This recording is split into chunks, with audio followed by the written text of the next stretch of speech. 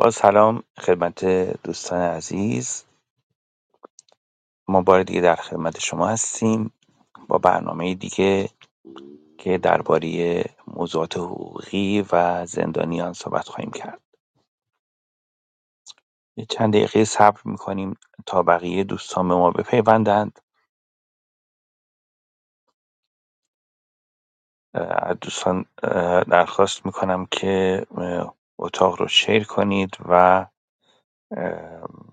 بقیه عزیزان رو دعوت کنید که بیان. میخوایم در مورد موضوع وکیل تسخیری صحبت کنیم. خب ما برنامه‌مون خب مطابق معمول ضبط میشه. حالا دوستانی که اگه دیر رسیدن میتونن بعداً برنامه ضبط شده رو گوش بدن. با سلام خدمت همه دوستان گرامی که این برنامه رو الان و بعداً خواهند شنید و با گرامی داشت یاد عزیزانی که در انقلاب ملی ایران کشته شدند. روز گذشته روز وکیل بود و جا داره یادی بکنیم از وکلای آزاده‌ای که اکنون در زندان هستند، از جمله امیر سالار داوودی عزیز و آقای مصطفی نیلی، آقای آرش کیخسروی، آقای محمد نجفی، آقای مصطفی نیلی و سایر عزیزان. و یادی بکنیم مجدد از امیر سالار که در این اتاقها در 1 سال گذشته به ما خیلی چیزها آموخت و ما حدود 1 سال هر هفته دوشنبه ها برنامه داشتیم با حضور آرش صادقی و امیر سالار داوودی و درباره حقوق زندانیان و اخبار و اطلاعاتی که از زندان میرسید اینجا صحبت میکردیم. در برابر وکلای آزاده‌ای که از حقوق مردم دفاع کردند، وکلای تسخیری خیلی خبرساز شدن در چند سال گذشته و مخصوصا در چند ماه اخیر. حتما اگر خبرها رو دنبال کرده باشید خوندید و شنیدید که وکلای تسخیری بعضا در دادگاه‌ها به جای آنکه طرف موکل بایستند طرف حکومت بودند، طرف قاضی بودند و به نحوی صحبت میکردن که در واقع قاضی راحت تر بتونه به موکل حکم سنگینی رو بده. من یادم میاد که با برادر آقای حمید قره حسنلو صحبت میکردم، میگفتش که وکیل تسخیری ایشون در دادگاه خطاب به آقای قره حسنلو میگفتش که زود باش اعتراف کن، بگو دیگه، بگو و بگو که این کار کردی اون کار کردی، در حالی که اون همش داشت انکار میکرد. و بعد یه مورد دیگری که بود در دادگاه، دوباره وکیل تسخیری گفتش که حالا موقعی بود که ایشون در بیمارستان بستری بود، در دادگاه وکیل تسخیری آقای قره حسنلو به ایشون گفتش که خب تو که بیمارستان رو هم واسه خودت اونجا کردی، اتاق وی آی پی و مخصوص و همه در خدمتتن، و در حالی که ایشون به شدت شکنجه شده بود، به جای اینکه ایشون بگه که این فرد شکنجه شده، دندش شکسته و دستش شکسته، ریش آسیب دیده، درباره این میگفتش که بله تو بیمارستان وضعیت خوبه. و امثال این موارد رو خب زیاد دیدیم. حتی خب داشتیم که یکی از وکلای شریف در توییتر گفتش که یکی از وکلای تسخیری گفته که افرادی که اعدام میشن رو بهتره که اجزای بدنشون در واقع استفاده بشه برای حالا کارهای دیگه. خب یکی این موارد رو بخوایم اگه بگیم خب خیلی زیاده. حالا دوستان دیگه هستن، در خدمتشون هستیم، میتونن این موارد رو یادآوری کنن. وکیل آقای شارمد، وکیل محمد مهدی کرمی، وکیل محمد حسینی، وکیل مجید رضا رهنورد و محسن شکاری، اینها همه وکلای تسخیری بودند و هم خانواده ها در واقع در ارتباط با اونها نمیتونستن قرار بگیرند و خانواده ها رو سر میدووندند و همین که در دادگاه رفتار نامناسبی داشتند. اما از آقای خزائلی سوال میکنیم در ابتدا که اصلا یه مقدماتی بفرمایند که ما چند نوع وکیل داریم اصولاً و چی میشه که دادگاه وکیل تسخیری تعیین میکنه. من میدونم که در تعیین وکیل تسخیری تنها دادگاه مؤثر نیست. گویا در واقع وقتی که میخوان انتخاب کنن، از بین وکلای انتخاب میشه که کانون وکلا معرفی میکنه. آیا این درست هست یا نه؟ و اگر اینطوره، خب چه چیزی باعث میشه که وکیلی که کانون وکلا معرفی میکنه هم یک چنین رفتاری از خودش بروز میده؟ آقای خزائلی عزیز بفرمایید. درود بر شما جناب طرف گرامی. عرض ادب و احترام دارم نسبت به همه دوستانی که در اتاق حضور دارند، خدمت خانم لیلی و خانم سودی گرامی. همچنین که شما گفتید متاسفانه اساسا ما در این دادگاه هایی که به صورت کاملا نمایشی برگزار شد، حالا هم آنچه که در جلوی پرده نمایش دیدیم، یعنی آنچه که نمایش داده شد در رسانه ها و صدا و سیمای جمهوری اسلامی، و هم اخباری که از سوی فعالان حقوق بشر، خود زندانیان و زن خانواده های اونها منتشر شد، اساساً به یک فاجعه دیگری برخورد کردیم به نام سوء استفاده دستگاه قضایی جمهوری اسلامی از نهاد وکالت تسخیری، یا بهتر بگیم از تأسیس قانونی وکالت تسخیری. ببینید، حالا این هم لازم هست که یک توضیحی داده بشه به نظر من همواره، و ما حتی در دادبان هم این رو توضیح چندین بار دادیم که اساساً این خود تأسیس قانونی وکالت تسخیری نیست که مشکل زاست. این سوء استفاده‌ای که قوه قضاییه جمهوری اسلامی و نهادهای اطلاعاتی امنیتی ازش میکنند، این مشکل و این فاجعه رو به بار آورده. اساساً نهاد و تأسیس قانونی وکالت تسخیری برای این بود که افرادی که توانایی در حقیقت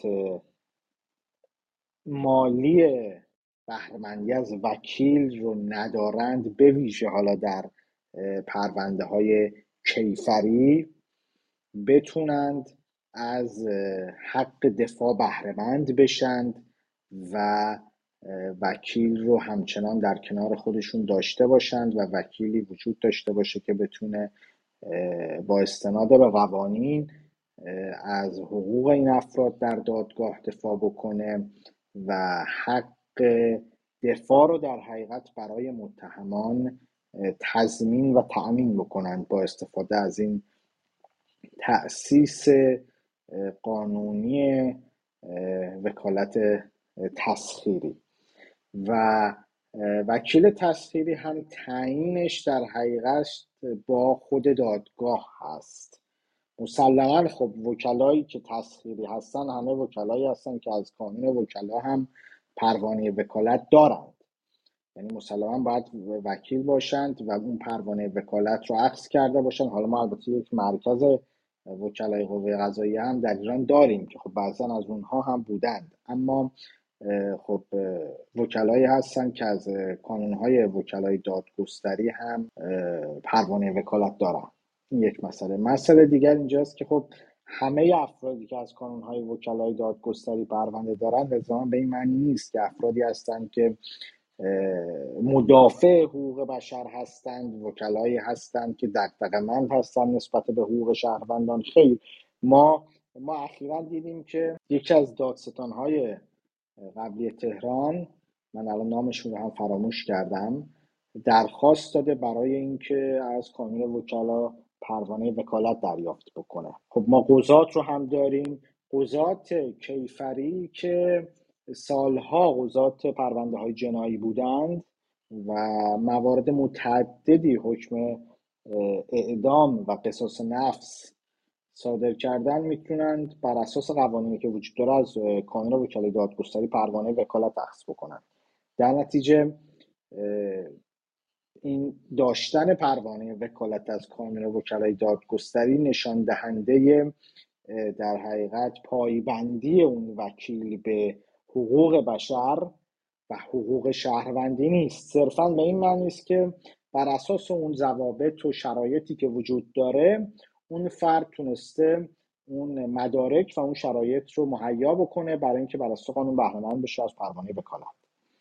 در نتیجه اینکه وکلای تسخیری عضو کانون وکلا بودن و در نتیجه این بخواد مثلا باعث بشه که تصور بدتری نسبت به کانون وکلا پیدا بشه، من خیلی با این موافق نیستم. ضمن اینکه اصلا کانون‌های وکلای دادگستری الان دیگه در ایران خود کانون‌ها هم مستقل نیستن، یعنی کاملا منفعل عمل میکنن. در این حال نکته مهم اینجاست که آنچه که ما شاهد بودیم این بود در طول سالها این بوده که بسیاری از نهادهای اطلاعاتی و امنیتی در ایران یا حالا با استفاده از فشار یا نفوذ یا حالا به طور خیلی به قول معروف قانونی هم نیروهای خودشون رو وارد انواع و اقسام نهادهای مدنی از جمله کانونهای وکلای دادگستری کردند و این نیروها اونجا در کانونهای وکلای دادگستری حضور دارن، پروانه وکالت دارن و هر جا که دستگاه قضایی نیاز داشته باشه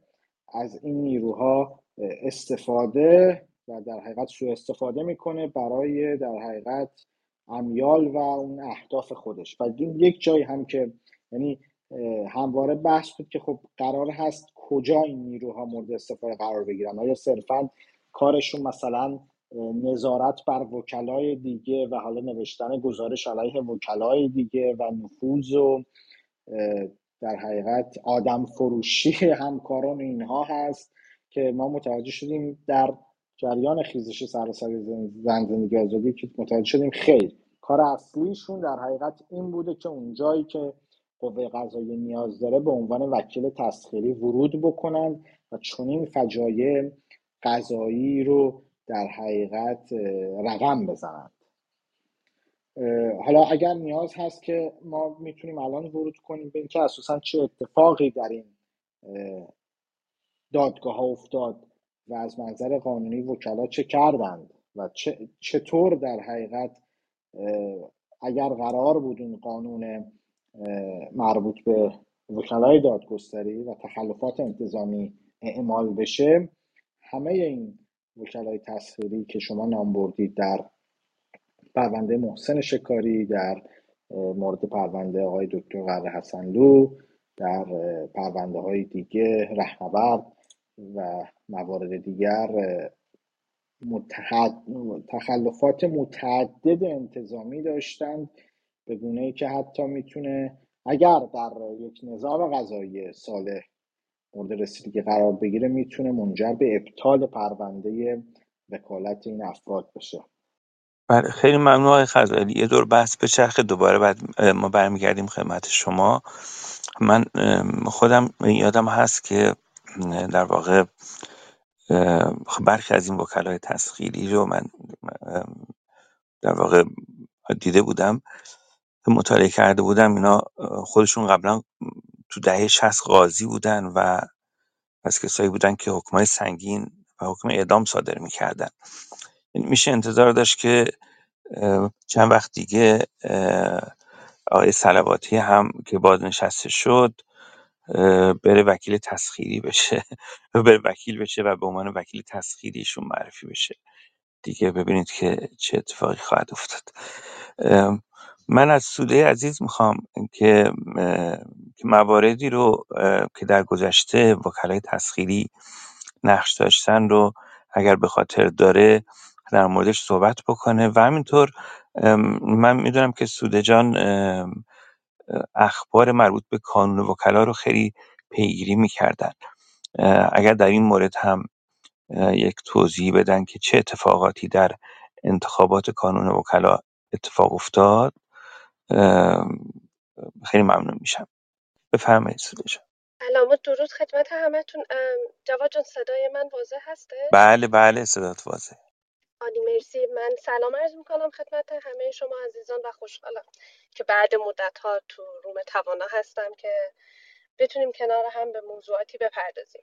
من اول از همه از شما تشکر میکنم که یاد وکلای زندانیمون کردین، از جمله آقای امیرسالار داوودی که برای من مثل یک معلم بودن و ایشون دلیلی هستن که من از کانون وکلا میتونم تا حدی سر در بیارم و دنبال اخبارش بودم و پیگیری کردم تا به الان.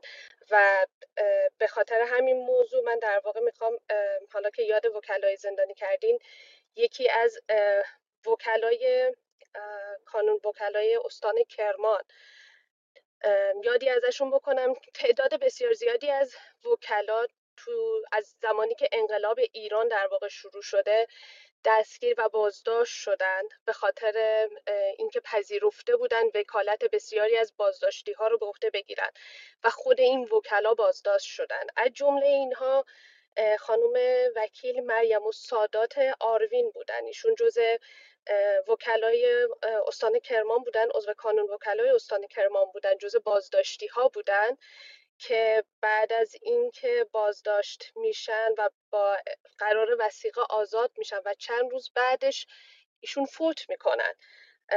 خب بسیارم جواب، هنوزم هیچ اطلاعاتی در مورد مرگ ایشون اجازه ندادن منتشر بشه. هیچکی نمیدونه دقیقا چه اتفاقی برای ایشون افتاده، چرا باید جونشون رو از دست بدن، ولی مثل بسیاری از بازداشتی‌های دیگه که بعد از آزادی جانشون رو از دست دادن، خب این برامون یه زنگ خطری هستش و من تنها خواستم یه یادی هم از ایشون بکنم، چون بسیاری از این وکلا که بازداشت شدن در این دوران، تعداد خیلی زیادی بازداشت شدن، اسمشون خیلی آشنا نیست، بسیاری اسمشون رو نمیدونن و خب باید جایی باشه که از اینها یاد بشه و ایشون هم که متاسفانه جانشون رو از دست دادن.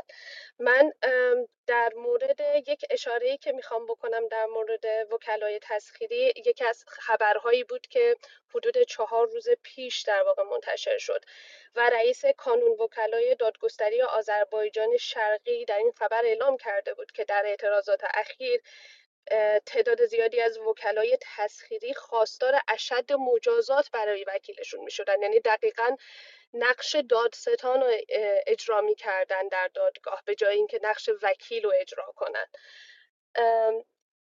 این خبر رو من کنار خبری میذارم که چندین وقت پیش بیرون اومده بود و بسیاری از وکلا نسبت بهش عکس العمل نشون داده بودن، اینکه تعداد قبولی های آزمون وکلا رو رژیم اعلام کرده بود تعدادش خیلی کمه و باید تعدادش بسیار زیادتر از این باشه، که تمامی کانون وکلا از جمله کانون وکلای مرکز با این موضوع مخالفت کرده بودند و اعلام کرده بودند تعداد وکلای کمی در ایران وجود نداره و در واقع کانون وکلا باید بتونه این قدرت رو داشته باشه که کنترل داشته باشه رو کار وکلا، بتونه پیگیری کنه و تعداد بیشتر در واقع کانون وکلا رو بی اثر میکنه.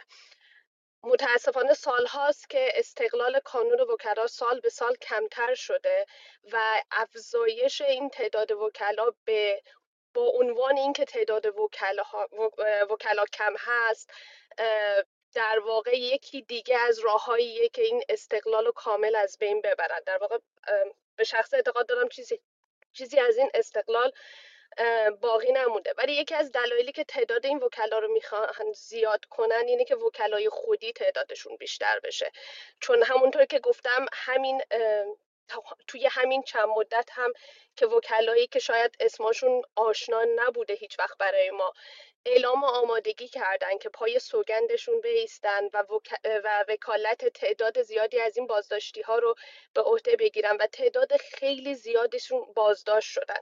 هنوز ما ترس اینو داریم که تعداد زیادی از وکلا که پرونده های امنیتی رو به عهده میگیرن بازداشت بشن و میبینیم وکلایی مثل امیرسالار داوودی، مصطفی نیلی که وکالت امنیتی ها رو در واقع کیس های امنیتی رو به عهده می گرفتن تنها به خاطر اینکه حاضر بودن این وکالت رو به عهده بگیرن و اینکه به مردم اطلاع رسانی میکردن، یعنی وظیفه‌شون رو انجام میدادن که این اطلاع رسانی ها رو در مورد پرونده ها انجام بدن، خودشون با اتهامات امنیتی روبرو شدن و دستگیر و بازداشت شدن. از این میان بخوام نام ببرم که خیلی میتونه به جریانات اخیر مربوط باشه، خب همونطور که خودتونم اشاره کردین وکلای تسخیری آقای جمشید شارمهد هستند. اولین وکیل تسخیری ایشون دبیر دریابیگی بوده که فکر میکنم ایشون رو به جای وکیل ما باید همتراز با قاضی صلواتی بذاریم. ایشون تمام پرونده‌های امنیتی رو انگار که بخوان حکم اعدام بدن و به ایشون میدن. ایشون کسی هستن که وکیل امنیتی روح لازم بودن و سر همین موضوع خانواده آقای شارمد ایشون رو عزل کردن. دومین وکیل تسخیری هم که به ایشون دادن آقای رضا دردیزاده بودن که به مادر قضا در واقع همسر آقای شارمد گفته بودن که پرونده آقای شارمد 10 جلده و شرط مطالعه این حجم از پرونده دریافت 250,000 دلاره، در حالی که ما میدونیم وکلای تسخیری در واقع وکلایی هستن که هزینهشون از طرف دولت پرداخت باید بشه. که بعد اینکه حتی این خبر رو قضا در واقع رسانه‌ایش کرد، وکیل تا مدت‌های بسیار طولانی اجازه تماس رو از اینها گرفت و خانواده امکان تماس نداشتن. خب اینو بر اساس همون اصولی که الان جلوتر هم اعلام شده بود، دیوان عالی کشور اجازه نداره در واقع حق گرفتن وکیل رو از متهم سلب کنه. این در واقع اولین تبصره‌ای هستش که روی اصل 35 قانون اساسی گذاشتن برای وکلا که هرگاه به تشخیص دیوان عالی کشور محکمه حق گرفتن وکیل از متهم رو نمیتونه سلب نمایه و اگه این کارو بکنه حکم صادره کاملا فاقد اعتبار قانونی میشه. ولی بعدتر برای اینکه این اصل رو دوباره خودشون زیر پا بذارن و در واقع استقلال کانون وکلا رو ازشون بیشتر، تبصره‌ای رو اضافه کردن که تبصره مربوط به ماده 48 میشه که در اون اعلام کردن در جرایم امنیت مربوط به امنیت داخلی و خارجی و همچنین جرایم سازمان یافته در مراحل تحقیقات مقدماتی طرفین دعوا وکیل یا وکلا باید از بین وکلای رسمی دادگستری که مورد تایید رئیس قوه قضاییه باشه انتخاب بشه. در واقع رئیس قوه قضاییه باید بگه کدوم وکلا اجازه ورود به این پرونده ها رو دارن که تا به امروز تمامی کانون وکلا با این موضوع مشکل داشتن. این تبصره کاملا مفاد و تبصره‌های قبلی رو نقض میکنه و در این میون همون اشاراتی که شما کردیم به وکلای تسخیری دیگه‌ای که همراه با قاضی و همراه با دادستان اشد مجازات رو در واقع برای موکل میخواستن. من اینجا اسامی رو خوندم به خاطر اینکه نمیخوام بگم تمامی وکلای تسخیری به این شکل هستن. ما وکلای تسخیری داشتیم در همین بازداشتی‌های اخیر که تلاش کردن اعلام کنن که موکلانشون بیگناهند و همراه نبودن. از جمله وکیل آقای روحی اعلام کرده بود که هیچ مدرکی علیه موکلش وجود نداره و کاملا اشتباه داره بهش حکم داده میشه، ولی خب قدرتی برای این ابراز و در واقع در دادگاه نداشتن و دادگاه داره کار خودشو میکنه. ولی تعدادی از وکلای تسخیر از جمله افرادی که نام بردیم وجود دارن که اصرار دارم اسامیشون رو بتونیم پیدا کنیم، چون این افراد در فردای انقلاب باید مثل قضات دیگه در دادگاه قرار بگیرن و برای تمام این جرایمشون جواب پس بدن. و جواد جان اونی که گفتین پیش نخواهد اومد. هیچ وقت ما نخواهیم دید که صلواتی یه روزی وکیل بشه، چون این انقلاب شروع شده و اون روز نمیرسه. اینو بهتون قول میدم اون روز نمیرسه. بله درسته. من خواستم فقط به عنوان طنز بگم، چون به هر حال افرادی الان به عنوان وکیلای تسخیری هستن. مثلا یکیشون آقای محمد حسین یزدی صمدی هست که ایشون خودش قبلا قاضی بوده و حکمای سنگینی میداده. من ایشون رو نمیشناختم راستشو بخواید و من خودم وقتی که میخواستم برم دادگاه مثلا نمیدونستم ایشون کی هست. یکی از دوستان گفتش که من یه وکیلی میخوام بهت معرفی کنم خیلی خوبه. بعدها البته به اون دوستم هم بعد من مشکوک شدم که چجوریه. بعد اون آقای یزدی صمدی رو به من معرفی کرد و بعد من در دادگاه متوجه شدم که ایشون رفیق خیلی صمیمی قاضی صلواتیه و بیشتر طرف قاضی هستش و طرف دادستان هست تا من. و هیچ دفاعی نکرد در اصلا. حالا داستانش مفصله. خب درستتون رو بلاک بفرمایید آقای بله عباس. بله میدونم، بله متاسفانه کسی بود که دیگه بعدش وارد دم و دستگاه دولت شده بود و اینها و من خب فکر نمی کردم، چون حالا اونم داستانش مفصله. من یه خب مورد خانم دیگرم اگه اجازه بدین اضافه کنم. خواهش میکنم بفرم. یکی مربوط میشه به به پدر محمد مهدی کرمی. ایشون توی قبلا مصاحبه کرده بودن، اعلام کرده بودن که وکیل حتی جواب تماسای اینا رو که اصلا نمیداده. یکی از کارهایی که وکلای تسخیری میکنن اینه که هیچ ارتباطی با خانواده موکلشون نمیگیرن و هیچ ارتباطی با خود موکل نمیگیرن و تنها در فردای اتفاقی که میفته، حکم صادر میشه، میگن ما نتونستیم با موکلمون صحبت کنیم، در حالی که در بسیاری از این پرونده ها وقتی پیگیری میکنیم متوجه میشیم این وکلای تسخیری حتی تلاشی نکردن با خانواده موکل تماسی برقرار کنن. حالا اینکه بگیم اجازه نمیدن موکل رو در زندان ببینن، این از رژیم برمیاد و دیدیم این کارو کردن و خب امکان پذیره، ولی ما میبینیم اینها حتی با خانواده ها ارتباط نمیگیرن که این موضوع دقیقا برای محمد مهدی کرمی پیش اومد. پدرش اعلام کرد ما بارها و بارها تماس گرفتیم با این وکیل تسخیری، جواب تلفنشون رو نمیداده و بسیار اتفاق افتاده تماس رو برقرار نمیکرده و حتی یکی دوباره که تونستن صحبت کنن ازشون آدرس دفتر وکالت رو میخواسته، حتی در این حد بهشون کمک نکرده.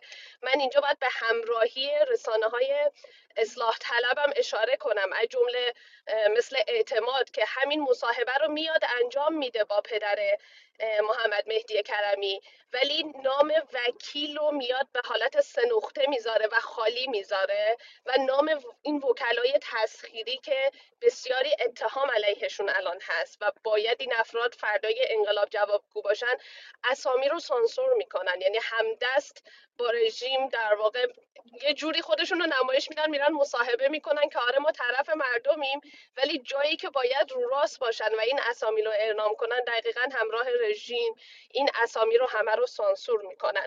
و خب پرونده مجید رضا رهنوردم داشتیم که باز هم نام وکیلش هیچ جا اعلام نشده. من خیلی تلاش کردم نام وکیلش رو پیدا کنم، متاسفانه پیدا نکردم. حالا اگه عزیزی اسم وکیلش رو میدونه، که وکیل تسخیری هم که همه میدونیم اومده توی دادگاه و اعلام کرده مستندات علیه موکلش کافی و اندازه است. مرسی ازت. خیلی ممنونم سوده جان. من ازت اجازه میخوام که یه مخالفتی بکنم در مورد خبرنگار روزنامه اعتماد. فکر کنم آقای مهدی بیک بود که این مصاحبه ها رو انجام میداد. خب من فکر میکنم که اون مصاحبه هایی که ایشون انجام داد مصاحبه هایی ماندگار هست و اگر اون مصاحبه ها هم انجام نمیشد اصلا این صدای این خانواده ها به جایی نمی رسید و اون صداهایی که الان هست در واقع در رسانه ها از پدر محمد مهدی کرمی، خب صدایی بودش که باز آقای مهدی بیک تلاش کرد که برسونه و در همین راه هم در واقع بازداشت شد. و حالا اینکه خود روزنامه اعتماد و مدیریت امنیتی هست و خلاصه تو اون سیستم هستش، اون بحثش از حساب من فکر میکنم برخی از روزنامه‌نگاران شریفی که در این مدت همه تلاششون رو کردند که صدای در واقع خانواده‌های زندانیان باشند جداست.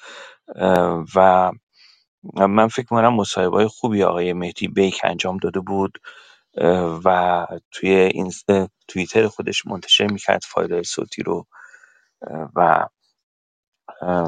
تا جایی که امکان داشت براش در همون سیستم بسته میتونست خب این صداها رو تونست برسونه اه، و به نظر من مؤثر بود. حالا هرچند خب در نتیجه تأثیری نداشت، ولی به هر حال در همراه کردن افکار عمومی و برانگیختن عواطف شنونده های اون صداها به نظر من مؤثر بود.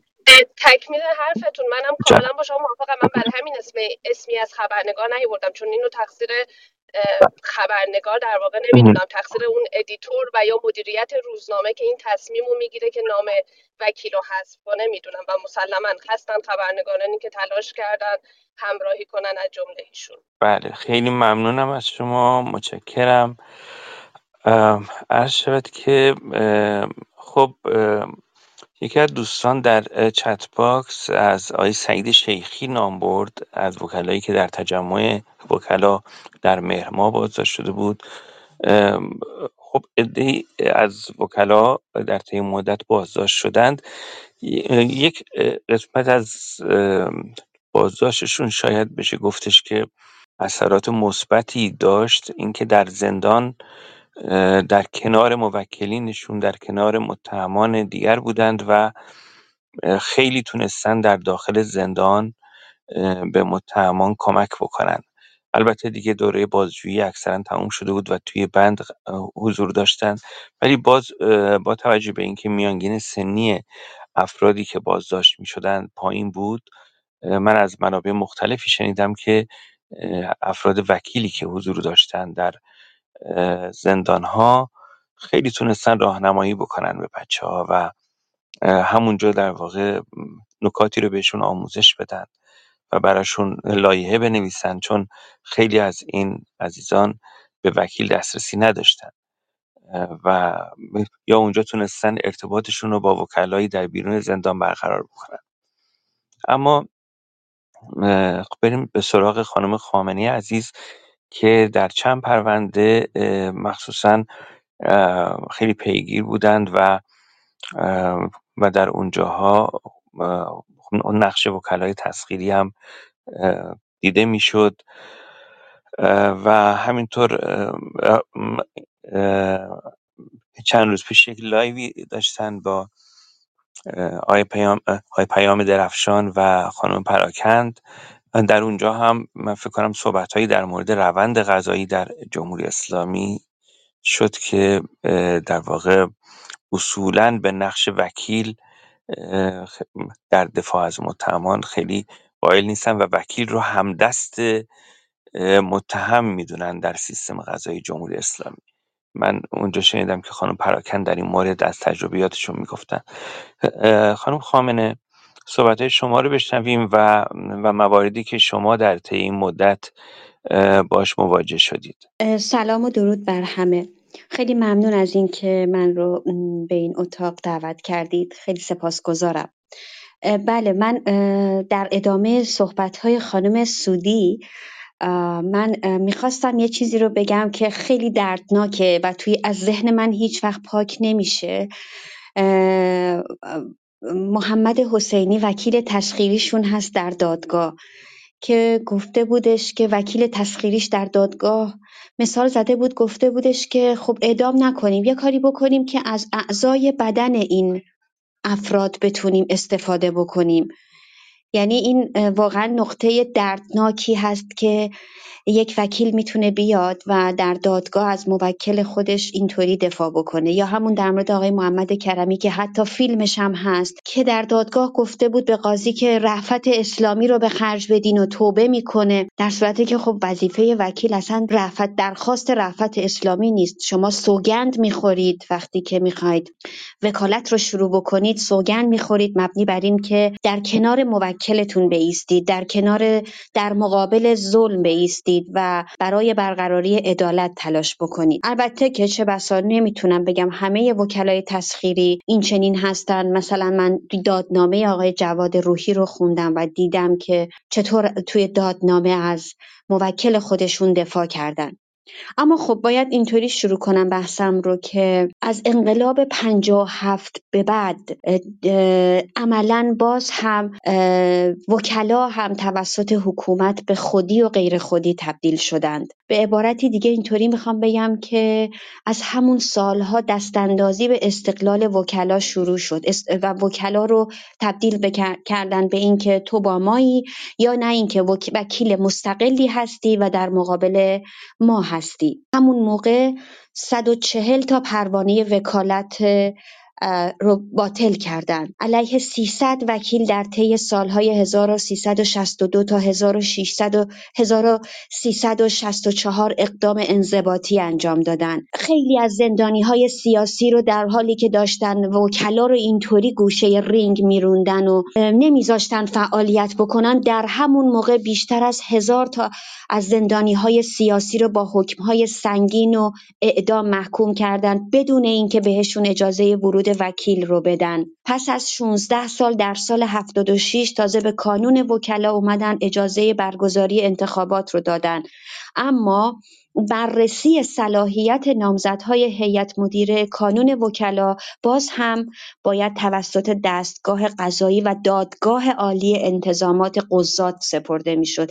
اینجا یعنی چی؟ اینجا یعنی مشخص میکنه وقتی که وکیلی که باید توسط دادگاه عالی انتظامات قضات تایید بشه، یعنی اینکه مشخص میشه که اونها تعیین میکنن، نه اینکه یک وکیل با چه مشخصاتی هست. اوایل دهه 80 هم اومدن یک دست قضایی اومد نهادی موازی تشکیل داد با کانون وکلا به نام کانون مشاوران قوه قضاییه و در سال 92 قانونی تصویب شد که بر اساس اون فقط وکلای قابل تایید قوه قضاییه اجازه دفاع از متهمان سیاسی و یا پرونده های امنیتی رو داشتند که خب ما میبینیم که توی این ماه‌های اخیر چطوری شاهد حکم‌های عجیب و غریبی بودیم که اینها به معترضان دادند و بعد در طی یک نمایش خیلی زشت اومدن و با عفو گفتن که اینها رو عفو دادیم. عملا خب معلوم شد که در چه وضعیتی هستن.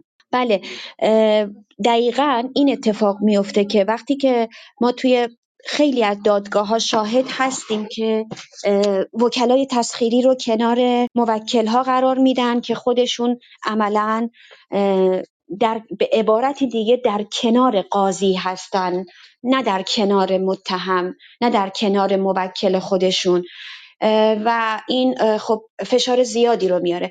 آقای طواف، بخش دوم سوالتون رو یادم رفت، معذرت میخوام. در مورد لایو بود.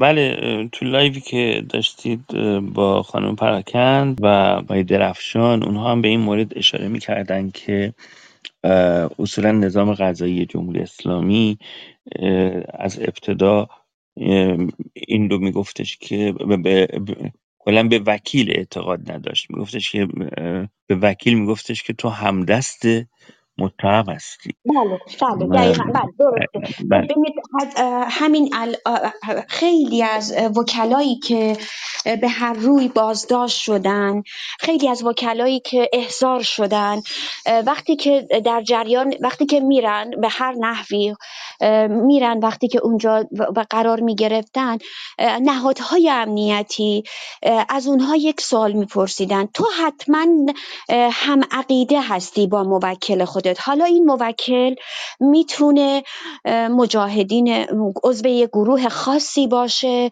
میتونه عقاید خاصی داشته باشه، یعنی به هر روی یک برچسبی میزنن به وکیل که مثلا با اون برچسب بتونن به اون بیشترین فشار رو بیارن، در صورتی که خب وکیل وظیفش چه هست؟ وکیل وظیفش این هست که به صورت مستقل، همونطور که میگیم تاکید میکنم، به صورت مستقل از موکلش دفاع کنه و این صرفاً به معنی این نیست که اگر موکلش عضو یک گروه، عضو گروهک یا هر فعالیت دیگری هست، اون وکیل هم به اون فکر، با اون تفکر هست، با اون فکر هست.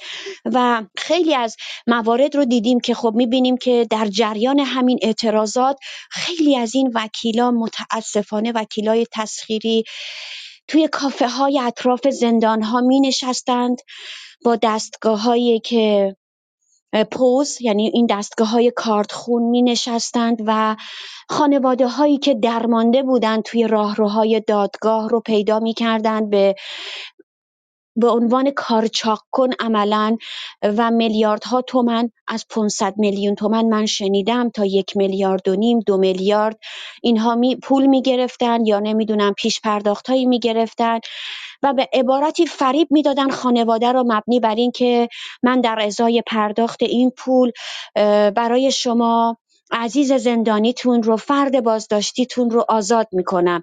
خب اینها هم هست، یعنی ببینید این شکلی هم هست و از سوی دیگه خب ما زندانی و وکلای آزاده‌ای داریم، مثل آقای نیلی، مثل آقای نجفی، مثل آقای امیرسالار داوودی، که وقتی هر کدومشون رو که میخونیم میبینیم که چقدر در کنار موکلشون بودن. حتی آقای نیلی تا آخرین باری که یکی از وکلا تعریف میکرد، رفته به آقای نیلی گفته که در دادگاه حتی چند روز قبل از بازداشتشون گفته که قرارداد مالی همراته. خب این هم که میدونید نهاد امنیتی اولین نشانه‌ای که میاد در مورد وکلای حقوق بشر میگیره این هستش که تو چرا رایگان کار میکنی. یعنی رایگان کار کردن وکیل خودش میشه یک اتهام برای وکیل، اگر که میخوان این متاسفانه این شکلی وکلای حقوق بشر رو تحت فشار قرار میدن. و آقای مصطفی نیلی گفته که نه، صبح کیفمو خلوت کردم، قرارداد مالی رو گذاشتم کنار. یعنی اینطوری ایشون خودش به عنوان یک وکیل بر اهمیت اون موضوع واقفه، اما براش مهم نبوده که در دادگاه ممکنه هر لحظه به هر بهانه‌ای دستگیر بشه. من حالا دور بعد دوست دارم که از آقای نجفی صحبت بکنیم، یکی از متن‌هاش و پست‌های اینستاگرامیش رو هم بخونم. سپاسگزارم. خیلی ممنونم از شما و خب جا داره که همونطور که شما گفتید در راجع به دهه 60 صحبت کردید، جا داره یادی کنیم از کسایی که در دهه 60 بدون حق داشتن وکیل به اعدام محکوم شدن و بعضا اصلا محاکمه‌ای براشون صورت نگرفت و کمتر هم شناخته شدن. از جمله خیلی از افرادی که در واقع در اون سالها و حتی قبل از شروع دهه 60 اعدام شدند زندانیان بهایی بودند و خب در اون جمع بهاییان که اعدام شده بودند چندین نفر وکیل پایه که دادگستری بودند، چندین نفر استاد دانشکده حقوق بودند، استاد فلسفه بودند و ما پارسال تو برنامه‌ای که داشتیم یادی از اونها کرده بودیم. اما یکی از افرادی که وکالت بهاییان رو بر عهده می‌گرفت، فکر کنم آقای دکتر منوچهر اسماعیل نژاد باشه، اگر اشتباه دارم میگم دوستان اصلاح کنن، که من از اعضای جامعه بهایی خیلی تعریف شنیدم که خیلی قدردان ایشون بودند. ما تو برنامه‌ای که سال گذشته داشتیم با خانم مهوش ثابت که الان در زندان هستند اومدن بالا و در مورد این وکیل صحبت کردند و همینطور خانم شیرین عبادی و سایر وکلایی که خب چنین پرونده هایی رو میپذیرفتن. خب همونطور که دوستان گفتن جمهوری اسلامی در واقع نقشی برای وکالت قائل نیست و وکیل رو اگر بخواد از متهم دفاع بکنه، دفاع حقوقی بکنه، به عنوان همدست متهم مجرم میدونه و در طی این سالها بسیار از وکلای شریفمون، آقای عبدالفتاح سلطانی، خانم نسرین ستوده و خیلی های دیگه بازداشت شدن و سالها در زندان موندن، آقای سیفزاده و سایر عزیزان. خب آقای خزائلی بخشید، من فکر کنم که خانم مهندس سودی چیزی میخواستم بگم، بفرمایید سوده جان. فکر کنم یه بار شما مایکتون رو خاموش روشن کرده بودید. من تنها میخواستم یه در تکمیل خانم خامنه بگم که دقیقا همین اتفاق برای آقای امیرسالار داوودی افتاده بود در زمانی که ایشون پرونده یکی از متهمان بهاییشون رو داشتن. فکر میکنم قاضی صلواتی بوده و در واقع در همون اول دادگاه خطاب به امیرسالار داوودی میگه که تو خودت بهایی هستی که پرونده بهایی ها رو به عهده میگیری و شروع میکنه در این زمینه بحث و جدل کردن و سعی میکنه حتی جهت دادگاه رو کاملا عوض کنه. یعنی دقیقا همین روند رو به عهده میگیرن در مقابل وکلایی که پرونده‌های امنیتی رو به عهده میگیرن. دقیقا میگن شما هم راستا هستین، شما قصد براندازی نظامو دارین و برای همین وکالت این موکلینتون رو به عهده گرفتین. بله، مرسی، خیلی ممنون سوده جان. آره، این روش برخورد اصلا غیر از اینکه با وکلا چنین برخوردی میشه، با فعالان حقوق بشر هم چنین برخوردی میشه. فعالان حقوق بشر خب جدا از اینکه یک فرد اتهامش چی هست، تلاش میکنن که از حقوق انسانی اون فرد دفاع بکنن. بارها پیش اومده که در واقع بهشون انگ‌های مختلف زده بشه و حالا چه ما اینجا ما تو توانا هم از حقوق زندانیان بهایی، هم از مجاهدین، هم از فداییان، هم از اصلاح طلبان و همه اینها دفاع کردیم، از مشروطه خواهان، و در تمام این موارد متهمم شدیم. اگر کسی فقط اون مطلب رو خونده باشه، بلافاصله خیلی به ما میگن که او شما پادشاهی خواهید که از این زندانی دارید دفاع میکنید، یا شما طرفدار مجاهدین هستید که دارید از از حقوق این زندانی دفاع میکنید، یا شما اصلا بهایی هستید، و این موارد رو خیلی در نظر نمیگیرن.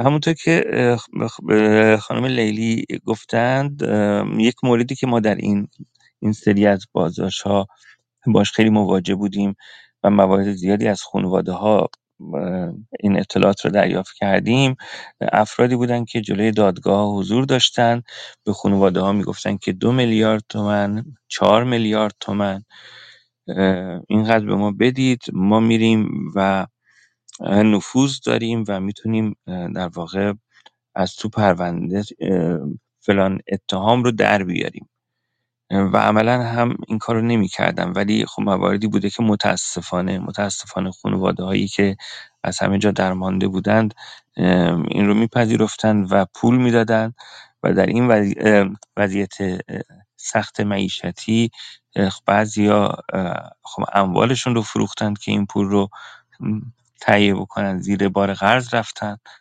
و متاسفانه راه به جایی هم نبردند. آقای خزائلی عزیز، من از شما میخوام که ادامه صحبتاتون رو داشته باشید و یه مواردی رو میخواستید که بگید، الان وقتشه. بله، سپاسگزارم جناب طرف گرامی. من متشکرم از خانم سودی و به ویژه خانم لیلی خامنه گرامی به خاطر اشاراتی که به پرونده های اخیر و اون مصداق هایی که در پرونده ها اتفاق افتاده کردن، چون من میخواستم راجع به اینها صحبت بکنم، بگم که اساساً اینها بر اساس قانون خودش جرم هست و اون وکیل تسخیری همطور که پیشتر هم گفتم باید به دلیل عملکردش دادگاهی بشه. بر اساس آیین‌نامه لایحه استقلال کانون وکلای دادگستری سال 1331 در بخش مربوط به تخلفات انضباطی وکلای دادگستری یک بخشی وجود داره که مربوط به این هست که موکل اساساً میتونه از وکیل خودش به دلیل رفتارهای غیرقانونی که داره شکایت بکنه. ما چیزی که در جریان دادگاه‌های نمایشی شاهدش بودیم این هست که دست کم 2 مورد از این اتفاقات در این پرونده ها به طور خیلی بارز رخ داده. یکیش بحث این هست که اساساً وکلا از شرکت در جلسات دادگاه یا حالا همه جلسات دادگاه یا بخشی از اونها بر اساس آنچه که خانواده ها اعلام کردند خودداری کردند، یا مورد خیلی مهمتر بحث خیانت وکیل به موکل بوده. ببینید بر اساس قانون اساسا وکلا ورود میکنند برای اینکه از حقوق قانونی متهمان که در مقام موکل خودشون هستند دفاع بکنند. ما در پرونده هایی که شاهدش بودیم، در همه این مثال هایی که خانم خامنه‌ای گرامی زدن، در پرونده محمد مهدی کرمی، در پرونده محسن شکاری، در پرونده رهنورد، در پرونده دکتر قره حسنلوی، در همه این پرونده ها آنچه که شاهدش بودیم این بودیم که اساساً وکلا هیچ اعتراضی نسبت به عدم رعایت تشریفات آیین دادرسی کیفری نداشتند. یعنی خیلی ساده است. اولین اقدامی که معمولا وکلای دادگستری انجام میدن برای که هم جایگاه خودشون رو در دادگاه نسبت به قاضی تثبیت بکنند، همین که بتونن زمان بیشتری بخرن در حقیقت برای اقدامات قانونی، اول ایرادات مربوط به پرونده رو مطرح میکنن. یعنی اون ایرادات شکلی که دست کم وجود داشته و بعد ورود میکنن به ایرادات ماهوی. ما میبینیم که اساسا هیچ کدوم از وکلای تسخیری در این پرونده های ایرادات شکلی رو اساسا بهش نپرداختن، یعنی مطرح نکردن. یعنی بحث عدم رعایت حقوق متهم، اون حقوقی که از منظر قانون آیین دادرسی کیفری متهم ازش بهره مند هست، مثل بهره‌مندی از وکیل به محض بازداشت، مثلا ممنوعیت اعمال شکنجه، مثل ممنوعیت اخذ اعترافات اجباری. حتی یک کدوم از این وکلای تسخیری در این پرونده اساساً این موضوع شکنجه موکلان خودشون رو اساساً مطرح نکردن و هیچ اشاره نکردن به این که اساساً دادگاهی که مثلا تشکیل شده بر اساس قانون آیین دادرسی کیفری یا حالا صلاحیت نداره یا اون عمل کردی که در تحقیقات مقدماتی دادسرا و ضابطین داشتن غیر قانونی بوده، به دلیلی که تشریفات مربوط به بازداشت رعایت نشده، تشریفات مربوط به بازجویی رعایت نشده، اعتراف اجباری اخذ شده از موکلین. هیچ کدوم از این مسائل اساسا مطرح نشد. یعنی ساده ترین بحثی که اعتراضات شکلی هست از سوی وکلا مورد بحث قرار نگرفت. یا مثلا در پرونده محسن شکاری اساسا اون مدت زمانی که برای اعتراض، یعنی اون 20 روزی که وکیل و موکل میتونستن بهره‌مند بشن ازش برای اینکه اعتراض بکنن به حکم، یا در پرونده مجید رضا رهنورد این وکلای تسخیری به هیچ وجه از اون مدت 20 روز استفاده نکردند و اعتراض نکردند به حکم دادگاه بدوی که حکم مثلا ارجاع بشه به برای فرجام خواهی با توجه به اینکه حالا حکم صادر اعدام بوده. یا مثلا در پرونده باز مجید رضا رهنورد ما میبینیم که وکیل متهم، وکیل تسخیری جاویدنام مجید رضا رهنورد میاد و خیلی صراحتاً تو دادگاه شروع میکنه توضیح میده در مورد اینکه اعترافات اجباری متهم چیا بوده. یعنی اعترافات اجباری موکل خودش رو تکرار میکنه در دادگاه بدون اینکه حتی اشاره‌ای به این داشته باشه که این اعترافات از طریق شکنجه عکس شده و بر اساس قانون آیین دادرسی کیفری، قانون مجازات اسلامی و قانون اساسی جمهوری اسلامی قابلیت استناد نداره و دادگاه نباید به اونها استناد بکنه. اصلا این ایراد شکلی رو میتونست وارد بکنه.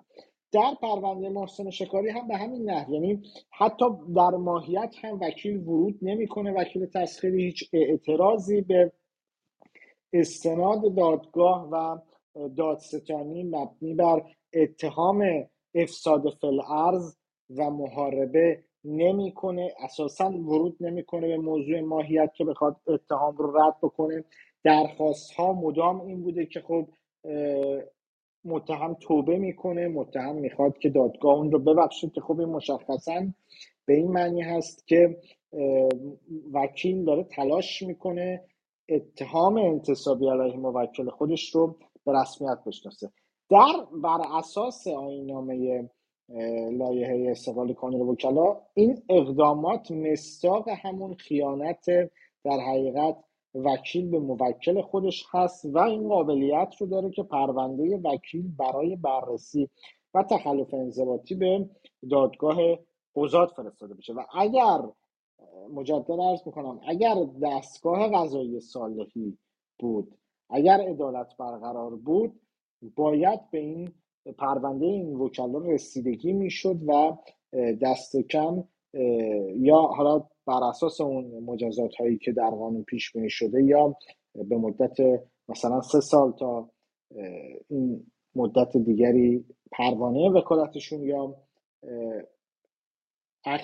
سلب میشد، اجازه فعالیتشون سلب میشد و یا به طور کامل از شغل وکالت محروم میشدن. ولی خب مشخصا به این دلیل که این وکلا اونجا حضور داشتند برای اینکه اتهامات رو تایید بکنند و برای اینکه امضا بکنند که این زندانیان و این جاویدنامان همگی از حق بهره‌مندی از وکیل بهره‌مند شدند، صرفا اونجا حضور داشتند که این در حقیقت ابزار رو برای دستگاه قضایی جمهوری اسلامی فراهم بکنن که بتونن دستگاه قضایی جمهوری اسلامی خیلی به صراحت اعلام بکنه که ما شاهد بودیم که در تمام پرونده‌ها خیلی به صراحت اعلام کرد که بله خودشون دسترسی به وکیل داشتن، وکیل حضور داشته، بله وکیل حضور داشته، وکیل تسخیری بوده اولا، و دوم اینکه اساساً هیچ فعالیتی در پرونده نداشته. فلذا اونچه که باید مورد توجه قرار بگیره این هست که اقدامات این وکلا جدای از اینکه غیر انسانی و غیر اخلاقی بوده و با ماهیت شغل وکالت، با اون سوگندی که وکلا یاد میکنند، با اون اخلاق حرفه‌ای و وظیفه حرفه‌ای که وکلا دارند که باید به اون پایبند باشند، جدای از اینکه با همه اینها در تضاد بوده، مصداق در حقیقت خیانت وکلا به موکلان خودشون هست و جرم هست بر اساس قوانین.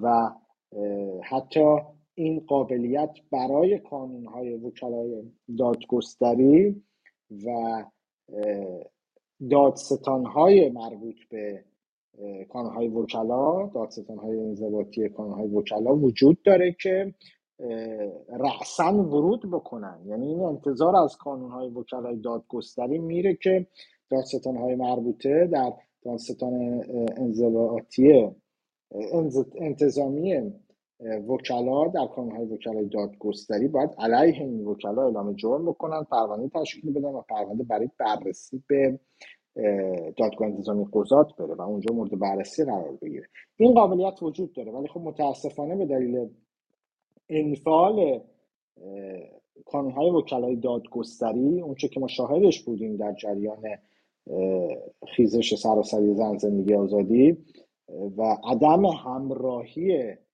کانونها، مجدد تاکید میکنم عدم همراهی کانونها، نه خود وکلا، برای اینکه خب شاهد بودیم خیلی از وکلا هم همراهی کردن، ولی خب کانونها از منظر شخصیت حقوقی خودشون ورود نکردن متاسفانه به موضوعات و به شرایط. در نتیجه این انتظار واقعا شاید از این کانونها با چنین وضعیت انفعالی انتظار زیادی باشه، اگرچه که از منظر قانونی انتظار به جایی است. خیلی ممنونم آقای خضائری عزیز. آقای درفشانم. آره آقای درفشان. بله همین، من میخواستم سلامی عرض کنم خدمت آقای درفشان عزیز که در واقع ایشون وکیل بسیاری از افرادی بودن که در اعتراضات سراسری بازداشت شدند و شاید اشراف بیشتری داشته باشند نسبت به این موضوعات و یعنی حتما اشراف بیشتری دارند. و ایشون همچنین وکیل آقای محمد نجفی هم هستند و یکی از مواردی که در واقع در اخیراً اتهاماتی که ابلاغ شده به آقای نجفی و خانواده‌اش، یکی از موارد این بودش که آقای درفشان هم اونجا ابلاغیه دریافت کردند و به ایشون هم اتهام محاربه زدند. این از مواردی بود که ما داشتیم الان میگفتیم که در واقع خود وکیل رو هم متهم میکنن. آقای درفشان اگر تمایل دارید که تشریف بیارید و توی بحث شرکت بکنید، من براتون دعوتنامه میفرستم اگر تشریف بیارید که خیلی در واقع ما رو سرافراز میکنیم. تا به این آقای درفشان اومدن. خب اگر طبق نوبت بریم جلو، اگر اجازه بدید آقای ابراهیم که قبلا در استیج حضور داشتن صحبت کنم، بعد میریم به سراغ آقای درفشان عزیز. جناب ابراهیم بفرمایید. سلام بر شما. شاید موضوع بحث من امروزی نباشه، برگرده به گذشته های دور. در هر صورت من فکر میکنم در هر سیستمی که دادگاه های غیر عادی یا غیر مدنی وجود داشته باشه، داستان وکلای تسخیری نسبتاً مشابهه. من تجربه خودم رو به شیوهی بیان میکنم که شاید واقعاً یه نوع تراپی برای من، چون سالهاست دارم در این زمینه با خودم برخورد میکنم. یادم میاد سال 53 که گفتم دادگاه های غیر متعارف، منظورم دادگاهی مثل دادگاه انقلاب یا دادگاه های نظامی. دوستان میدونن که در گذشته قبل از جمهوری نکبت دادگاه های نظامی بود که به جرائم سیاسی به اصطلاح رسیدگی میکردن. تجربه من اینه، سال 53 بود، وقت محاکمه من بود و من به پرونده خوانی میرفتم. وکیل تسخیری داشتم. در آن زمان بیشتر این وکلای تسخیری دادگاه نظامی تیمساران بازنشسته بود. من نمیدونم اینها تخصصی در امر حقوق داشتن یا نداشتن، ولی مثل تجربه به پرونده خوانی رفتم و با وکیل نشستم. مسائلی که خوندن وسطش گفتم جناب این چیزها واقعا دروغه، به خدا قسم افرادی که نام میبرند دوستان دوران بچگی و جوانی هستند، مجموعی از یک هسته.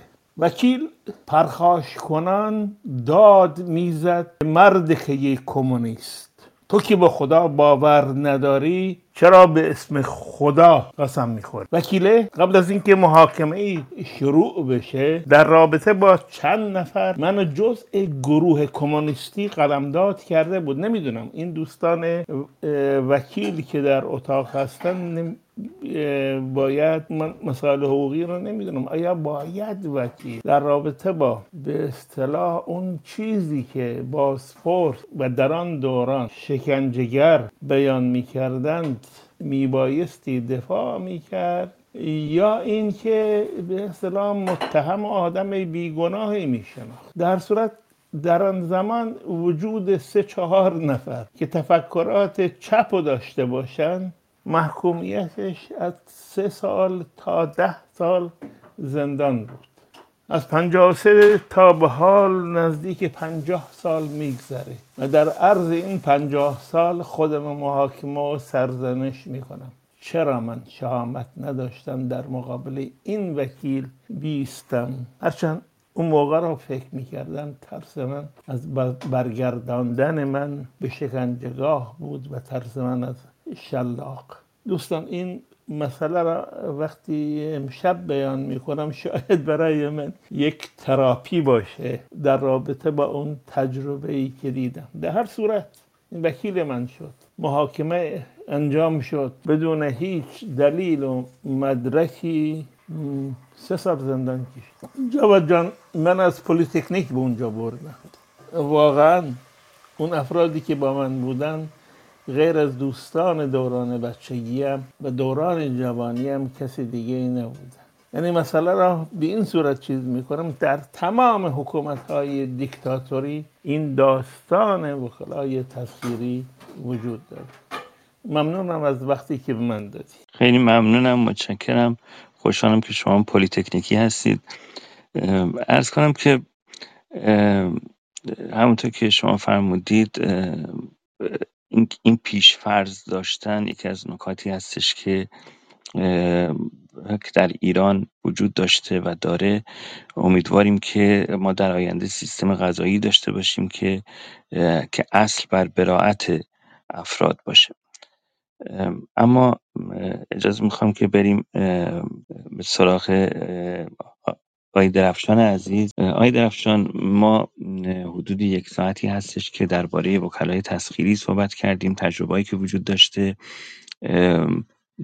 و صحبت البته از وکلای شریفی هم که الان در زندان هستن یاد کردیم و همینطور عنوان شد که بعضا در بین وکلای تسخیری دیده شده که افرادی هم بودند که شرافتمندانه از موکلان خودشون دفاع کردن، اما غالبا در اتفاقات در اعتراضات اخیر ما دیدیم که در واقع وکلای تسخیری عین دادستان عمل کردن، عین قاضی عمل کردن و در واقع بیشتر علیه متهم صحبت میکردن.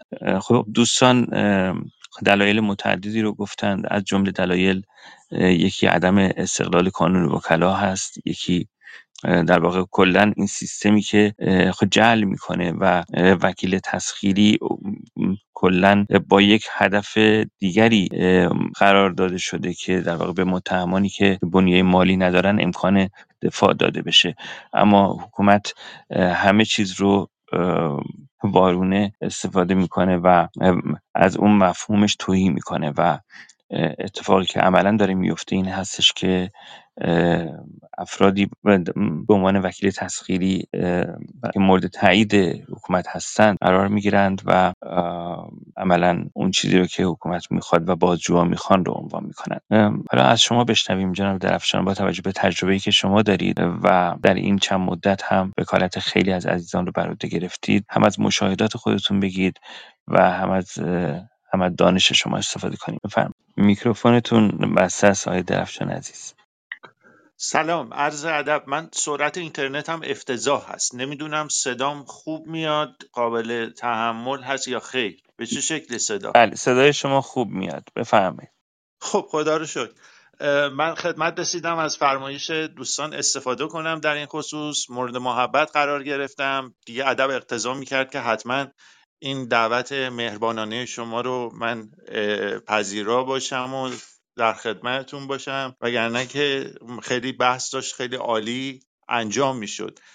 پریروز هم خدمت دوستان من بودم، این مسئله رو باید حتما تأکید کرد، فراتر از قدردانی بابت گسترش اون، ما توی مسائل اخیر اینکه شما لطف کردین با دوستان دیگه، بخش‌های دیگه، بخشی همکاران ما، بخشی حقوقدانان، بخشی اصحاب رسانه، خبرنگاران، کارشناسان حقوق بشر، تشکیلات دادمان برای اولین بار بنا شد و سابقه نداشت توی ایران، بسیاری از مشکلاتی که وجود داشت در سابق رو برای اینکه یه انتظامی پیدا بشه، برای اینکه مشخص بشه چه وکلایی فعال هستن و پذیرا هستن در نقاط مختلف کشور و کجاها ما مشکل داریم، برای اینکه متن‌های تخصصی آموزشی به صورت میان رشته‌ای، نه صرفاً قوانین، چیزهای کاربردی گذاشته بشه و اینها فوق‌العاده عالی بود. و این واقعا من از طرف اونجا هم عرض کردم پریروز، به عنوان یک هم شهروند، هم یک فردی که مسئولیت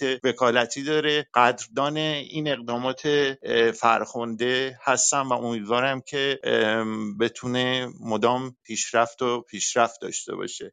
در مورد وکلای تسخیری که فرمایش کردید، ما باید بریم به سمت این که ببینیم این به چه شکل یک سیستمی که متاسفانه تمامیت خواه هست از هر مجرایی استفاده میکنه برای اینکه بخواد اون اهداف تمامیت خواهیش رو هرچند به ضرر خودش هم حتی تموم میشه، مثل این آلودگی هوا که پیگیری نمیکنه، در نهایت زن و بچه خودش هم تو این آلودگی هوا تنفس میکنن، وارد بقیه ساختارهای ممکن هم میشه و اونجا هم میاد به ابتذال میکشونه. یه روزی هم خودش گیر بیافته، یکی از همین وکلای تسخیری میاد بالا سرش و داستانش به این شکل پیش میره. وکالت تسخیری خب ما هممون میدونیم یک تأسیسی هست توی تمامی کشورهای جهان در مواردی که جرایم اتهامات سنگینی متوجه یک انسان هست و این انسان وکیل نداره، وکیل تعیینی نداره، بنا به هر دلیلی این وکیل تعیینی نداره، توانایی مالی نداره، انتخاب نکرده، نمیشناسه. اونجا اون سیستم دادرسی مکلفه، چون اتهام سنگینه. حالا فرق میکنه تو کشورهای مختلف سطح این چیز. مال ما حبس ابد، اعدام، قطع عضو که حالا خودش اصلا یه عنوان اهانت آمیزی و موارد دیگه که داخلش اومده. به هر حال اینا که هست، وکیل تسخیری باید وارد عمل بشه. دادگاه‌های اطفال هستش در مواردی که بضاعت نداره، حتی باز هم تو موارد کیفری میتونه درخواست بده خود فرد. و اینجا کار کرده وکیل این هست بیاد دفاع بکنه. ببینید ما تو خیلی از این حوزه‌ها، مثل دادگاه اطفال، مثل دادگاه کیفری یک که بارها خب خود من هم تجربهش داشتم، اونجا وکیل تسخیری بودم، اشخاصی بودن می‌خواستن اعدام بشن و اینها، دفاعیاتی انجام شد، من همکاران هم من می‌دیدم دفاعیاتی انجام میدادن، خب مشکل حل میشد خدا رو شکر. ولی داستان این هستش که توی بخش دادگاه‌های انقلاب این وکیل تسخیری مورد سوء استفاده قرار گرفته. و نکته جالب هم اینجاست، این سری آخر ما دیدیم که دبیر کمیسیون وکالت تسخیری کانون وکلا اعلام کرد آقا توی تمام این ماها فقط 2 مورد به ما ابلاغیه اومد، چون طبق ضوابط دادگاه باید از کانون بخواد، کانون باید وکلا رو معرفی کنه که برن اونجا وکالت رو در جایگاه وکیل تسخیری انجام بدن. میگم 2 مورد برای ما اومد که سوال کرد چه کسی بیاد یا نیاد و ما معرفی کردیم. بقیه موارد، اون 2 مورد هم شهرستان‌های اطراف تهران بودن. خب این بقیه این موارد افرادی که میان از کجا میان، از کجا فراخوانده میشن، چجوری انتخاب میشن، این که این وسط نقش نظارتی کانون نیست. یعنی حتی این مسئله هم نادیده گرفته شده. و بدتر از اون، ما میگیم خب توی دادگاه چه فضایی میگذره که وکیل میاد میگه که حقشه اشد مجازات، اون هیچ.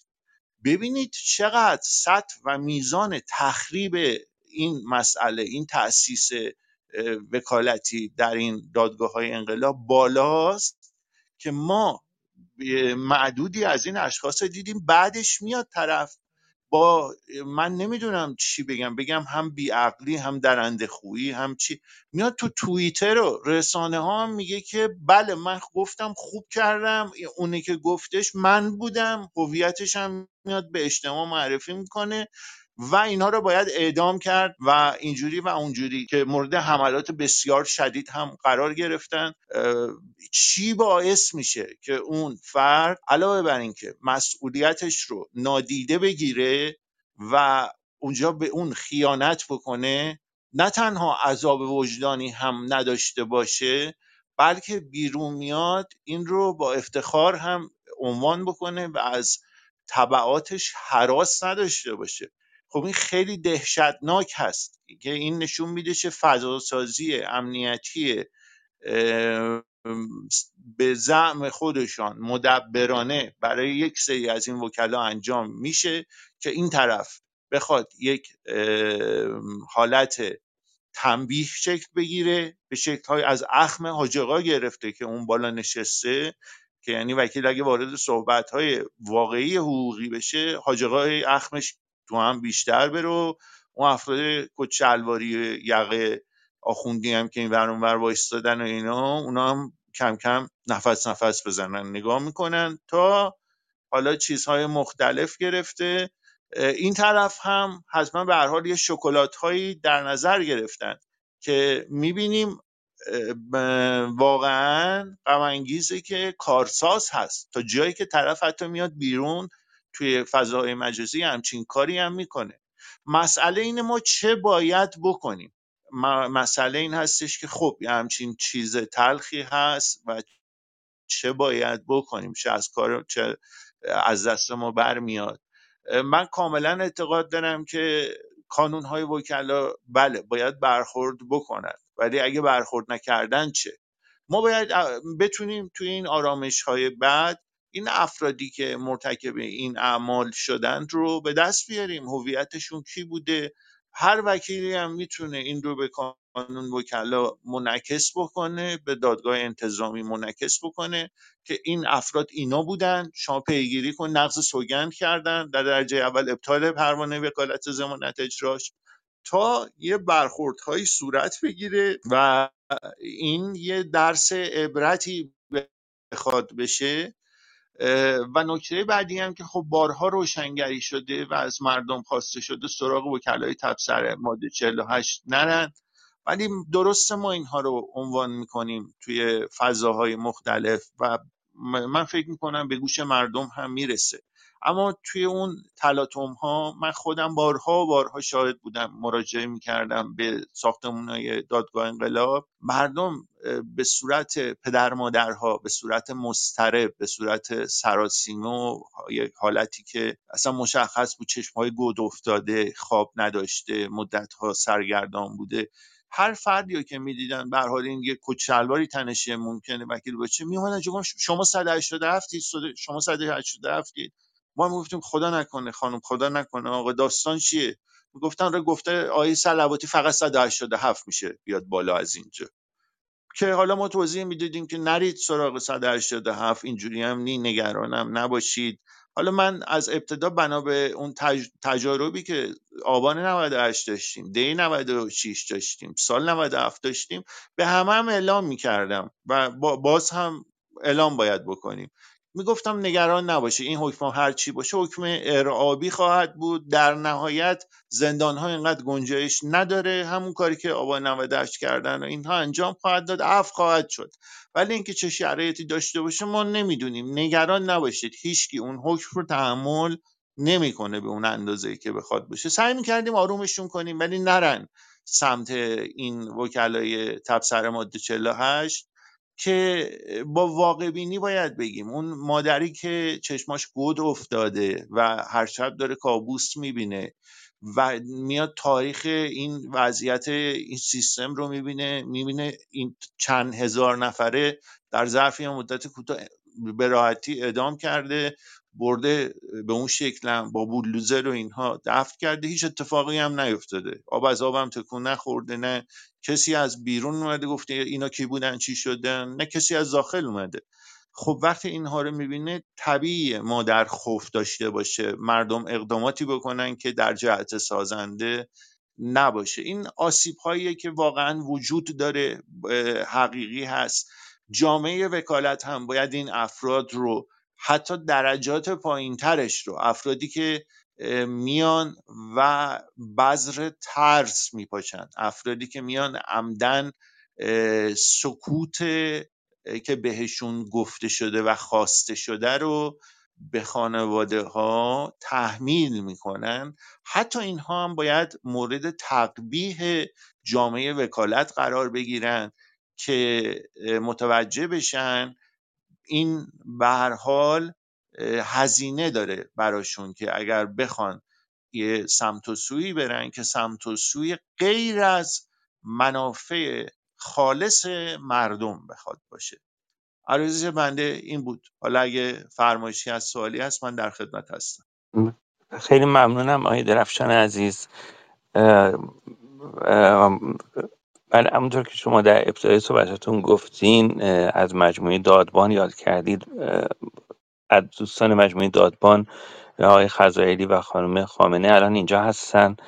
منم باید تشکر بکنم که در این مدت زمینه ای رو فراهم کردند که عده زیادی از وکلا معرفی شدند به جامعه و حتی خب خیلی از افراد فعالان در واقع مدنی و فعالان سیاسی هم نمیشناختن. خیلی از وکلایی که در این مدت اومدند و به صورت داوطلبانه اعلام کردند که پرونده ها رو میپذیرند از همه استانهای کشور. و همچنان هم این رو من دوستان اعلام بکنم که اگر زندانی رو میشناسید که احتیاج به وکیل داره، خب دوستان مجموعه دادبان این ارتباط رو تونستن با وکلا برقرار کنند و خب وکلایی رو میشناسن که پرونده ها رو قبول میکنند و خیلی سپاسگزاریم از این دوستان.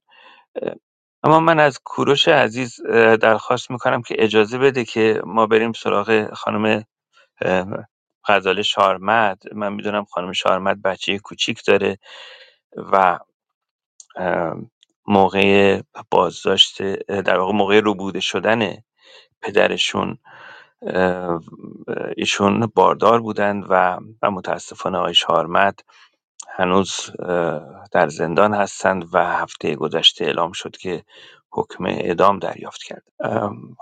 خانم شارمده عزیز، قبل از اینکه شما تشریف بیارید ما یادی کردیم از پرونده پدر شما و سال گذشته هم به طور مفصل یک جلسه در خدمت شما بودیم و آقای امیرسالار داوودی و آرش صادقی جزئیات پرونده رو اینجا راجبش صحبت کردیم.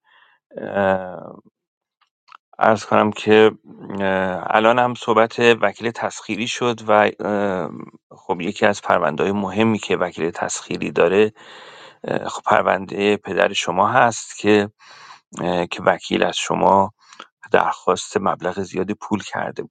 صحبت‌های شما رو بشنویم در مورد این تجربه و آخرین خبرها از پدرتون، اگر چیز جدیدی هست به ما بگید. درود و مرسی از اینکه دعوت کردیم که بتونم اینجا صحبت کنم و مرسی از اینکه از همون قبلش هم دربارش صحبت کردیم. نمیدونم الان دقیقا چی گفته شده، ولی میتونم از طرف خودم بگم که اصلا موضوع دادگاه و وکیل گرفتن چقدر برای ما سخت بوده. ما از روز اولی که پدر منو دزدیدن و بردنش ایران تا الان نمیدونیم که پدر من کجا هستش و بهمون نمیگن که کجا هستش و بهمون گفتن که تنها کسی که میتونه بهش دسترسی داشته باشه یک وکیلی هستش. وکیل میتونه بره و پدر منو ببینه و به خاطر این اصلا رفتیم دنبال این که وکیل بگیریم. پدر من هیچ مرتکب هیچ جرمی نشده، هیچ کاری نکرده که لازم باشه ازش دفاع کرد. فقط میخواستیم کسی بتونه بره اونجا ببیندش، چون حتی به کنسولگری آلمان یا به خانواده اجازه نمیدن که بره پدر منو ببینه حالش چطوره، ببینه چی کار دارن میکنن، کجا نگرش میدارن، در چه شرایطی هستش.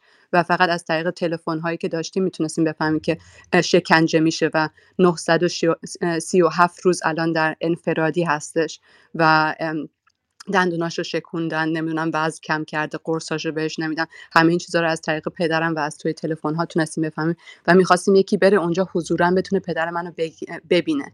و از همون اول از هر کسی که درخواست کردیم که وکیل پدر من بشه، 99%شون گفتن ما نمیتونیم این کارو بکنیم، ما دوست داریم ولی نمیتونیم، چون برای خودمونم بعد پرونده درست میشه. این اولین مشکل خیلی وحشتناکی هستش که وکیلای توی ایران این مشکل رو دارن و این اصلا به گوش بیرون نمیخوره. یعنی تو آلمانی شده فکر کنم اینو اصلا نمیفهمن که این چه مشکلی هستش. بالاخره تونستیم یک وکیل رو پیدا بکنیم که گفتش من این پرونده رو به عهده میگیرم و رفتش دنبالش و نتونست پدر منو ببینه، نتونست پرونده رو ببینه و بعد بهمون گفتن که یک وکیل تسخیری گذاشتن روی کیس پدرم که اون موقع آقای داوودی بود، همون وکیل تسخیری که برای آقای روح الله زم گذاشته بودن که و براشون حکم اعدام رو درست کردن. و وقتی ما اینو فهمیدیم به پدر من گفتیم و اونو از روی پرونده برداشتن. دومین وکیل تسخیری رو که گذاشتن آقای رضای دردیزاده هستش و دوباره به پدر من وقتی تونستیم باش صحبت کنیم دوباره گفتیم این وکیل تسخیری این رو پرونده میخواد خرابکاری بکنه، این با جمهوری اسلامی همکاری میکنه. و اولین تماسی که با آقای دردیزاده مادر من داشت بعد از ماه‌ها بود که پدرم نمیتونست بهمون زنگ بزنه و تو آخرین تماس سرفه میکردش و میترسیدیم که کرونا گرفته باشه و مادرم باشون تماس گرفت، گفت میتونین شما برین اونجا، میتونین ببینینش و ببینین که اصلا زنده است، هستش یا نیستش. و اینجوری شد که اصلا ارتباط با این آدم داشتیم. و تو اون صحبتی که با مادرم داشت، مادرم ازش پرسید شما چی کار میکنین، چی کار میتونین بکنین و گفتن که پرونده 15 جلد هستش، خیلی بزرگ هستش و وقت نمیکنه که بشینه اینو بخونه. اگه ما بخوایم که بره پرونده رو فقط بخونه هیچ کار دیگه هم نکنه، باید یک تیم تشکیل بده و برای این تیم هزینه زیادی هستش و باید $250,000 بهش بدیم که فقط یک تیم درست بکنه که پرونده پدرم رو بخونه. یعنی اینجوری میان روی خانواده فشار میارن و مادرم گفتش ما همچین پولی رو نداریم و نمیتونیم چیز بکنیم. اگه ما بهتون این پول رو ندیم شما چی کار میتونیم بکنیم به عنوان وکیل تسخیری که الان رو پرونده گذاشته باشه شده؟ و گفتن هیچی، من میتونم تو دادگاه بغلشون بشینم. و میبینیم تو این 7 دادگاهی که قبلش بود و نشون میدادن دقیقا همین کارو کردن، نشستن بغل پدرم و سکوت کردن. یعنی هیچ دفاعی نکردن، هیچ کاری نکردن. نمیدونم دفاع میخواستن بکنن نذاشتن یا نمیخواستن بکنن، اینو نمیدونم، ولی هیچ دفاعی نکردن. و الان هم هنوز هیچ کاری نکردن. الان هم که میگن باید تجدید نظر کرد یا الان میشه تجدید نظر کردش، میگن که میخوان این کار رو بکنن و ما ازشون درخواست کردیم که این تجدید نظر رو برای ما بفرستن. میگن نمیتونن بفرستن چون چیزهای امنیتی توش هستش. یعنی قشنگ دارن نشون میدن که یعنی با جمهوری اسلامی دارن همکاری میکنن و اینو نشون میدن. توی صحبت‌های دیگه که مادرم باشون داشتش بهشون به مادرم گفتن که این پرونده شوهر شما چیز قانونی نیستش که من بتونم برایش اونجا کاری انجام بدن، این یه چیز سیاسی هستش و تنها کاری که شما میتونین بکنین برین آلمان رو بیارین جلو که بیان اینجا صحبت بکنن. آلمان کاری میتونه برای پدرتون بکنه، آلمان میتونه آزادش بکنه. یعنی چیزم نمیکنه، یعنی پنهان هم نمیکنن که این پرونده کریمینال کیس نیستش، این پرونده پلیتیک هستش. تو هر کدوم از دادگاه نمایشی که نشون میدادن پاس آلمانی پدرم رو بزرگ روی یه دونه پروژکتور توی دادگاه نشون میدادن. یعنی منظورم اینه هیچ کدوم از اینا رو پنهان نمیکنن که این یک نمایش هستش، این یک چیز هستش. و ما سعی کردیم تو تمام این وقت آقای دردیزا رو از روی پرونده برداریم. به ما گفتن از لحاظ قانونی وقتی پرونده دادگاهی میشه باید حتی توی قانون جمهوری اسلامی این هستش که هر کسی حتی پرونده‌های امنیتی به قول خودشون امنیتی میتونن وکیل خودشون رو انتخاب کنن. و ثانیه‌ای که دادگاهی شد آقای آقاسی محمد حسین آقاسی گفتن این پرونده رو میگیرن، از ما وکالت گرفتن، رفتن به دادگاه، هفته ها رفتن به دادگاه از صبح تا بعد از ظهر توی دادگاه نگرشون داشتن، توی لابی اجازه نداشتن برن پیش آقای صلواتی، توی لابی نگرشون داشتن. یعنی نمیتونستن حتی ورود بکنن برن اونجا و این درخواست رو بهشون بدن که من میخوام این موکل من میخوام وکالتشون اینجا امضا بشه. اینجوری جلوشون رو میگیرن و سابوتاژ میکنن و نمیذارن حتی حقوقای خودشون، یعنی قانون خود جمهوری اسلامی اجرا بشه. قانون بین المللی رو که شکوندن وقتی پدر من دزدیدن و بردن ایران، قانون حقوق بشر رو که شکوندن وقتی بیش از 900 روز تو انفرادی نگرش داشته، نمیتونه با ما تماس بگیره. 1.5 سال من نمیتونم با پدرم تماس بگیرم، تلفنی حرف بزنن، شکنجهش دادن. همه این چیزا رو که قانونای خودشونم رعایت نمیکنن و با این کارهایی که مثلا هفته میان اونجا وکیلا و سعی میکنن اصلا فقط یک کاغذ رو اونجا بدن، سابوتاژ میکنن که نتونن وکیلای واقعی بیان رو پرونده، چون میدونن یک وکیل واقعی بیاد پرونده رو بخونه کارشون تمومه. وکیل واقعی بیاد توی دادگاه کارشون تمومه، هیچ پایه و چیزی ندارن که قانونی باشه و به خاطر این دارن جلوگیری میکنن. و به نظر من خیلی مهم هستش که ما اینو از وکیلای توی ایران تا جایی که میتونن، البته اونا خطرهای خودشون دارن، وکیلایی که بیرون هستن و قانون جمهوری اسلامی رو میشناسن و سازمان‌های مثلا Lawyers Without Borders اینا با همدیگه بیان درباره این پرونده ها صحبت بکنن. پرونده پدر من الان تو آلمان خیلی خیلی دربارش داره صحبت میشه، الان تمام میدیا هستش، تو تمام این چیزا هستش. ما میتونیم از این استفاده بکنیم چون پرونده پدر من با تمام این پرونده‌های دیگه هیچ فرقی نمیکنه. فقط فرقش این هستش که اونا شهروند آلمان نیستن، شهروند ایران هستن و مردم نگاه نمیکنن. الان ما این شانس رو داریم که اینو نشون بدیم چون تمام میدیای آلمان داره به این نگاه میکنه که اونجا چه اتفاقی داره میفته. و وقتی آقای فریدریش مرز که شف CDU هستش، یعنی شف اپوزیسیون آلمان و الان کفیل سیاسی پدرم هستش، گفت قبل از این آخرین دادگاه گفتش من دقیقاً میشینم این دادگاه رو نگاه میکنم و میبینم اونجا چه اتفاقی میفته. دادگاه آخری رو پشت درای بسته بودش، یعنی اصلا هیچ چی رو نشون ندادن، نه عکسی نه هیچی. چون تو عکسای قبل ما میتونستیم ببینیم شکنجه شدن پدرم، میتونستیم ببینیم چقدر لاغر شده، چقدر نمیتونه دیگه صاف وایسه، نمیتونه درست راه بره، نمیتونه حرف بزنه، این گودای زیر چشمش رو میتونستیم ببینیم، صورتش آدم میبینه. ماسک گذاشته بودن که جلو نتونیم ببینیم که دندوناش همه شکسته ریخته. اینا رو همه رو گذاشته بودن کنار و درا رو بسته بودن و میدیای پروپاگاندای خودشون هم حتی اینا رو پخش نکردن که کسی نتونه اینا رو ببینه. ولی منظورم اینه خیلی مهم هستش که ما از بیرون organize بشیم با Lawyers Without Borders، با این ارگانیزیشن هایی که داریم، روی این پرونده ها نگاه کنیم، اینو به عنوان نمونه تمام این پرونده هایی که الان ما میتونیم ببینیم بیاریم جلو و نشون بدیم اینجا چه اتفاقی داره میفته. بگیم که ما independent process، آدمایی که از independent از بیرون ایران برن اونجا و این پروسس ها رو نگاه کنن، تو اینا بشینن و قضاوت بکنن. و مطمئنم اگه ما از بیرون این فشار رو بیاریم توی پرونده‌های دیگه، اگه مثلا اون موقع که نوید افکاری پرونده شما رو و میخواستن بکشنش، اگه ارگانیزیشن هایی که بیرون هستن مثلا مال رسلینگ ارگانیزیشن اونا میامدن فشار میذاشتن، شاید میتونست الان زنده باشه. تو کیس روح لازم همینطور، تو کیس حبیب چپ همینطور. اگه ما از بیرون ارگانایز بکنیم و چیز بکنیم و میدیای بیرون و بین المللیش بکنیم، فشاری میاد روشون که یا دیگه این کارو نکنن یا سخت‌تر براشون بشه این کارا رو بکنن. و روی پرونده‌های دیگه‌ای که اصلا ما اسمشون هم بیرون نمیشنویم و این همه آدمو دارن میکشن اثر میذاره. و به نظر من این یک استپ خیلی مهمی هستش که ما باید روی این خیلی کار بکنیم. خیلی ممنونم خانم شارمهد عزیز. من اونطور که میدونم پدر شما گویا خب بیماری پارکینسون هم داره و احتمالاً چند تا بیماری دیگه. آیا از وضعیت پزشکی ایشون اطلاعی دارید الان؟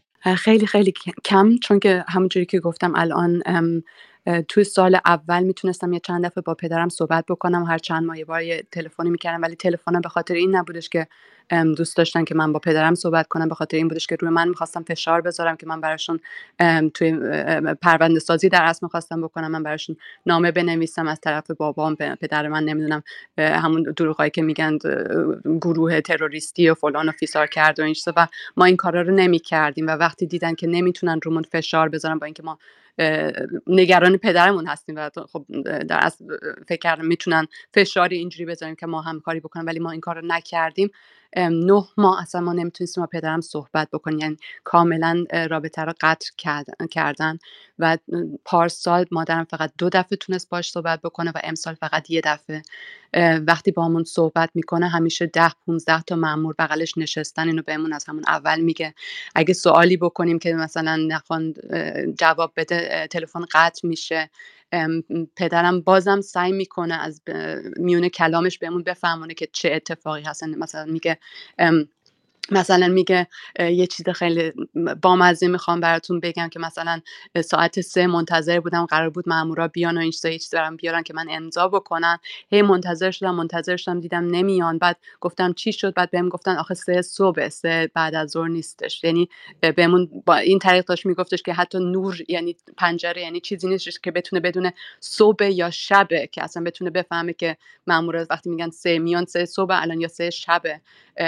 وقت‌ها رو قراقاتی کرده، قرصاشو میگفتش سر وقت نمیارن. و ما میدونیم وقتی تو آمریکا بود هر 3 ساعت یه بار به خاطر پارکینسون با قرصشو برمی‌داشت، وگرنه بدن درد میگرفت، پاهاش درد میگرفت، نمیتونست نفس بکشه، نمیتونست راه بره. و همین به تأخیر انداختن قرص‌ها یا دوز کم دادن یا دوز ندادن، این خودش شکنجه جسمی هستش، چه برسه به شکنجه‌ای که داره. چون که تو انفرادی هست، شما باید فکر کنین 900 روز با هیچ آدمی نمیتونین صحبت کنین به جز اونایی که میخوان حکم اعدامتون رو بگیرن. یعنی این خودش وحشتناک هستش. و بهمون گفتش با خودش شروع کرده صحبت کردن، یعنی تمام علائم PTSD Post Traumatic Stress Disorder رو بهمون نشون میده.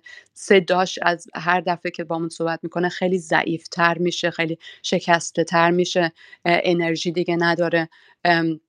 تنگ نفس گرفته، میگه قلب درد میگیره و نمیتونه یعنی نمیتونه راه بره. میگه کمر دردایی گرفته که یه دفعه فریز میشه کمرش، نمیتونه تکون بخوره چون که نمیتونه جایی بره. تنها موقعی که میتونه بیاد بیرون و هوای آزاد بخوره اینه وقتی میبرنش توی این دادگاه نمایشی یا وقتی میبرنش بیرون که بتونه با ما زنگ بزنه و این خیلی خیلی کم هستش و تمام اینا خب روش اثر گذاشته. پدر من الان 68 سالش میشه تو مارچ و نمیدونم اصلا توی این وضعیتی که هستش میتونه دووم بیاره، چقدر میتونه دووم بیاره. جوون نیستش دیگه، مریضی داره و وحشتناک. من که جوان‌تر هستم من نمیتونستم توی این شرایط، اصلا نمیدونم چی کار میکردم. نمیدونم اعتصاب غذا کرده یا نکرده چون گفته 20 کیلو وزن کم کرده، یا غذا بهش نمیرسه یا نمیخوره، اعتصاب کرده. اصلا کسی نمیتونه اینا رو بفهمه، ولی از همین خورده ریزا ما میتونیم بفهمیم که چقدر شرایط بد هستش و هنوزم نمیدونیم کجاست و هنوزم 2 سال و نیم هستش که هیچکی بهش دسترسی نداره و نمیدونیم حتی زنده است. یعنی تا بهمون زنگ نزنه ما نمیدونیم که زنده هست یا زنده نیستش. متشکرم. من 2 سال و نیم انفرادی اتاقای کوچیکی که همیشه چراغ توش روشن هست 24 ساعته خودش بزرگترین شکنجه هست. ضمن اینکه اصولا این پرونده از ابتداش همه چیزش، همه روالهاش به صورت غیرقانونی جمهوری اسلامی جرم مرتکب شده. ایشون رو ربوده، ایشون رو دزدیده از یک کشور دیگه و هرچند که میشه گفت که راهزنی بین المللی انجام میده و کل پرونده که مبتنی بر این هست، این اتهام هستش در مورد انفجار حسینی شیراز.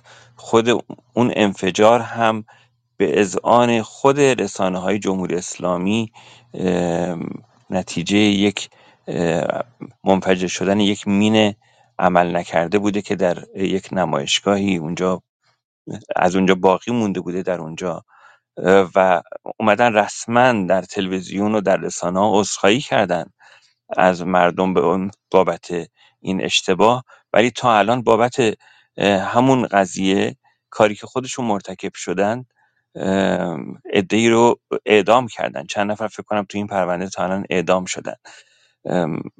حالا آقای اکوانیان حضور دارم فکر کنم بیشتر در مورد این پرونده اطلاعات داشته باشن و پیگیری کرده بودن. خب پارسال هم آقای آرش صادقی اینجا مفصل صحبت کردن و در مورد این پرونده و همینطور امیر سالار داوودی که فایل صوتیش هست. دوستان اگر میخواید گوش بدید. ولی من فکر میکنم با اینکه اینقدر اهمیت داره این جریان، رسانه‌های خارج از کشور هم اون اندازی که باید شاید نپرداختن بهش. به نظر من جا داره که اصلا یک فیلم مستند در موردش درست بشه و کل این ماجرا بررسی بشه از زوایای مختلف.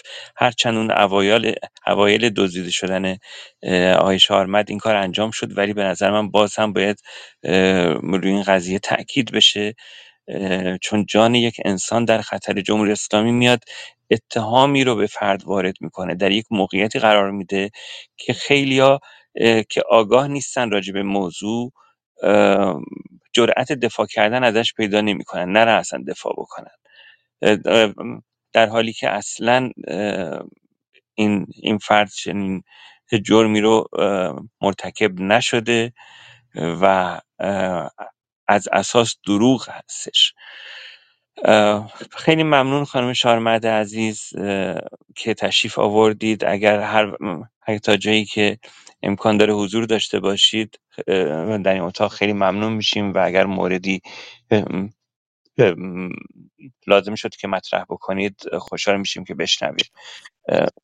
از بقیه ببخشید اگه می‌خواستم، چون که این موضوعی که گفتین خیلی موضوع مهمی هستش و امیدوارم که بچه‌ها بتونن مدرک‌ها رو جمع کنن و یک چیز مفصل درست کنن. چون من از همون موقع که آقای آرش صادقی این یه بلاگ درست کرده بود یا یه توییت درست کرده بود و اینا رو توش نوشته بود، من 4 تا سورس مال خود جمهوری اسلامی رو برای امنستی اینترنشنال فرستادم و الان وقتی میرم روی سورس‌ها تمام چیزی که توش نوشته شد عوض شده و دارن یواش یواش چیزای سورس‌های خودشون رو عوض میکنن، از بین میبرن. البته هنوز سورس های بیرون از کشورم هستن مثل قایتس و این چیزا که درباره همون انفجار و همون چیزی که واقعیتی که پشتش هستش رو نشون میدن، ولی ما باید کمی زودتر این کارو بکنیم قبل از اینکه تمام سورس ها رو از بین ببرن. و فقط این چیز انفجار نیستش. اگه پرونده پدرم رو بررسی بکنیم تا جایی که میتونیم، البته چون پرونده امنیتی کردن و بستن نیست. مثلا یک چیز دیگه که توش هستش اینه که یک ساینتیست نوکلیر ساینتیست، یادم رفت فارسی چی میشه، آقای مسعود علی محمدی که اون موقع کشته شده. تقریبا ما همه میدونیم که جمهوری اسلامی خودش اونو کشته چون که ضد جمهوری اسلامی بوده. اول اومدن گفتن که پدر من، باز تو پرونده پدر من آوردن. بعدن تو سال 2020 تو 2012 اینو به عنوان جرم آقای مجید جمالی فشی استفاده کردن و ایشون حکم اعدام رو گرفت و کشتنش، اعدامش کردن. بعد از اون اومدن توی پرونده یک دو تابعیتی دیگه، آقای احمد رضا جلالی که شهروند سوئد هستش، دوباره همین چیز قتل نیوکلیر ساینتیست رو دوباره توی اون آوردن و الان ایشون به خاطر اون حکم اعدام رو گرفته. الان 6 سال حکم اعدام، زیر حکم اعدام و زیر این ترس این که اجراش بکنن داره زندگی میکنه. یعنی پوینتم این هستش این چیزهای دروغی رو نه تنها یک بار، بارها استفاده میکنم، دوباره همونو و تک که مردم همینجوری کاپی پیست، نه تو این کارو کردی، نه تو این کارو کردی، نه تو اون کارو کردی، و با این دروغ تک مردم رو هی میان میکشونن تو این دادگاه نمایشی، حکم اعدام میدن، میکشن، بعد بعدی رو میرن و اینو باید کمی نشون بدیم، چون ماها چون تو 44 سال اینو دیدیم، برای ما خب چیز جدیدی نیست، ما اینو میدونیم، ولی بیرون از ایران هنوز میبینیم رسانه ها اینو نفهمیدن و هنوز دادگاه‌های توی ایران رو و این چیزها رو به عنوان دادگاه واقعی میبینن، این اتهام ها رو واقعی میبینن و یه کمی اینو باید روش کار بکنیم که بفهمن این اصلا یک سیستم هستش که درست کردن که مردم رو میخوان بکشن و بقیه رو میخوان بترسونن و یه سیستم لینچ سیستم درست کردن که این کار رو بکنن و واقعا باید رو اون کار بکنیم که اینو نشون بدیم قبل از اینکه تمام مدارکشون رو از بین ببرن و چیز بشه. مرسی ولی از اینکه گذاشتی من اینجا صحبت بکنم. خواهش میکنم، خیلی ممنونم از شما. اگر از دوستان حقوقدان ما الان کامنتی دارن روی صحبت‌های خانم شارمد ما میشنویم. آقای درفشان، آقای خزایلی، اگر شما موردی به نظرتون میرسه. من ترجیح میدم جناب درفشان صحبت بکنند. خب گویا آقای درفشان الان صحبتی ندارن چون میکروفونشون بسته است. خب بریم سراغ کوروش عزیز، صحبت‌های کوروش رو بشنویم و بعد دوباره برگردیم سراغ سوده و لیلی گرامی. بله، خیلی سپاس دارم که بنده رو دعوت دادید و ممنون که اجازه صحبت میدید. من خب مسلما در موارد قضایی سواد ندارم و وقتی که سواد ندارم وسیله اندازه‌گیری ندارم، نظری هم ندارم، ولی به عنوان کنشگر فرصت رو غنیمت میدونم.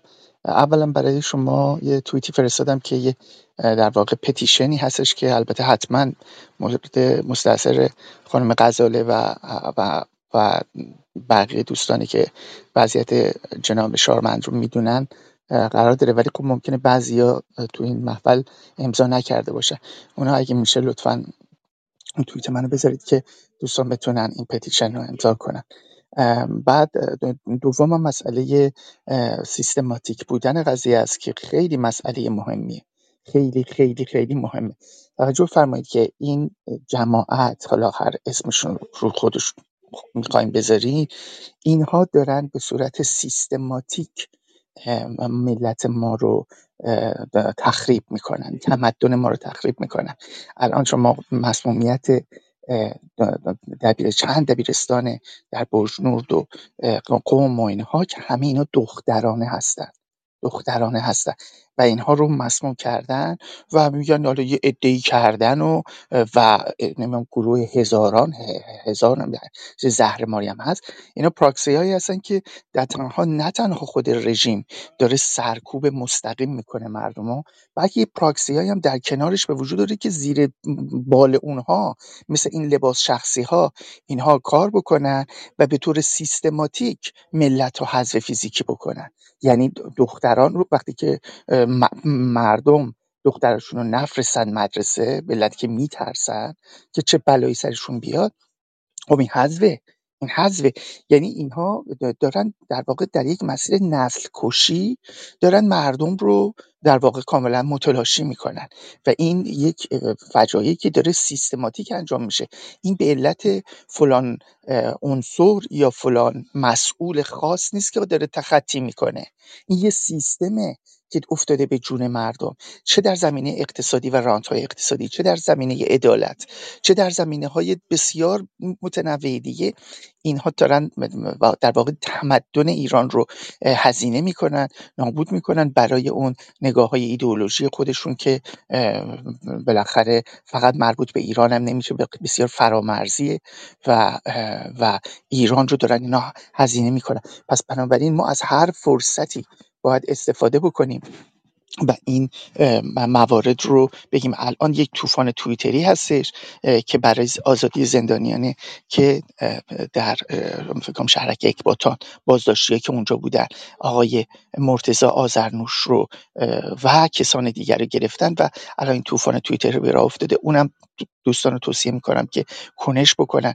ببینید دوستان، شما به عنوان یه آدم، ما الان اینجا چند نفر هستیم، اولا خیلی باعث تاسفه که این جریان کلاب هاوس بسیار جریان منحرفیه، ولی توجه بکنیم انقلاب ما منحرف نیست. یعنی این جریان کلاب هاوس در حاشیه است، انقلاب ما داره کار خودش رو هوشمندانه میکنه. این کلاب هاوسی که حالا اون نمیدونم آدمای کی هست و کی نیست، اینا اصلا یه چیزای چرند و پرنده میگن، در حالی که نگاه استراتژیک بایستی به این مسئله بشه. نگاه به زندانیان سیاسی یه نگاه استراتژیک برای پیروزی انقلابه.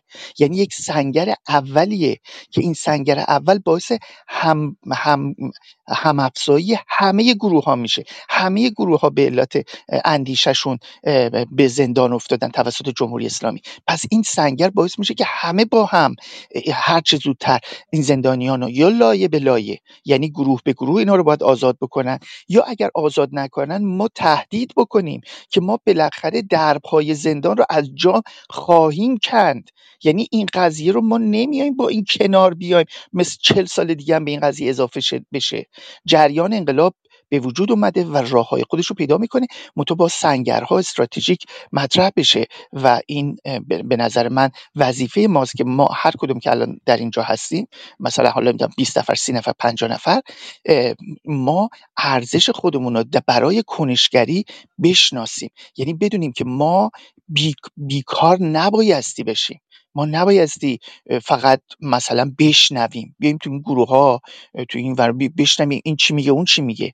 ما به محض اینکه اطلاعاتی رو کسب میکنیم باید کنش مناسب بکنیم. حالا کنش شما در حد یه توییت و یه تلگرام و یه اینه اشکالی نداره. یعنی آدما که قرار نیستش که مرکز ثقل انقلاب بشن، که ما باید هم افزایی بکنیم. به محض اینکه خانم شادمهر اینجا الان میاد صحبت میکنن، برای من انگیزه میشه که تو این زمینه توییتی بزنم و در واقع اون توییتر رو اون پتیشن رو هرچه بیشتر پخش کنم. پس بنابراین من فقط این رو میخوام بگم، من اطلاعات قضایی ابدا ندارم، بنابراین منظری ندارم، ولی فقط میخوام از این محضر استفاده کنم و دوستان رو تحریک بکنم، تفکر نقادشون رو تحریک بکنم و به این اندیشه بندازم که سوال برای خودتون طرح بکنید. سوال اینه که چگونه از جمهوری اسلامی میگذریم. برای این سوال روش‌های انتخاب کنید. عبور، آزاد کردن زندانیان سیاسی یکی از سنگرها و روش‌های اولیه این پیروزیه. یعنی مرحله به مرحله و شما خودتون رو تو اون روش کنش بکنید. یعنی بگید من میتونم این کار رو از مرزها هزاران مایل اون طرفتر من دارم این کار رو میکنم.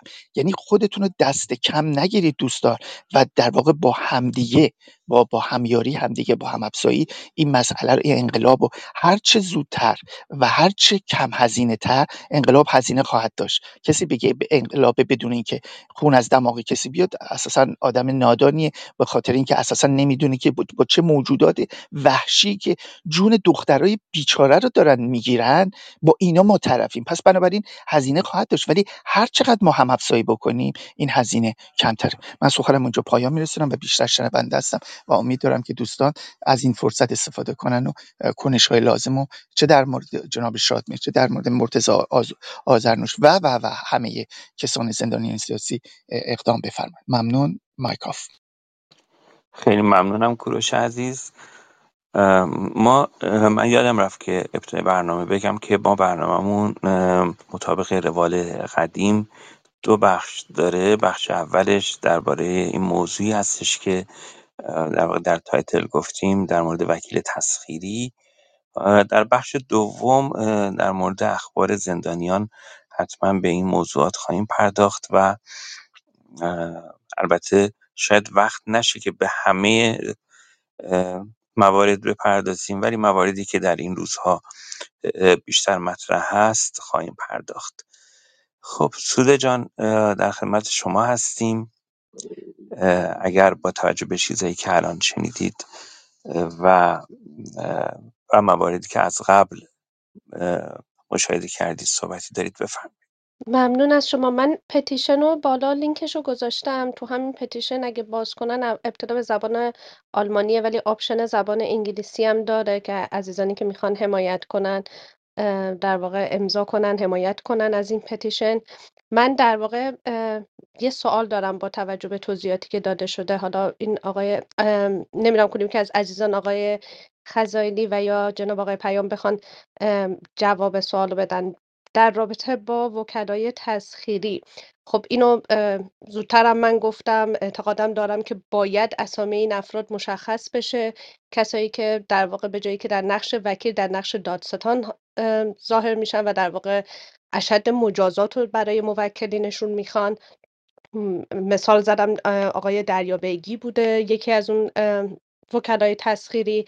ایشون وکیل آقای احمدرضا جلالی و همچنین زمانی که آقای محمد رجبی، سعید تمجیدی، امیرحسین مرادی زمانی که حکم اعدام گرفته بودن، ایشون باز وکیل تسخیرشون بوده.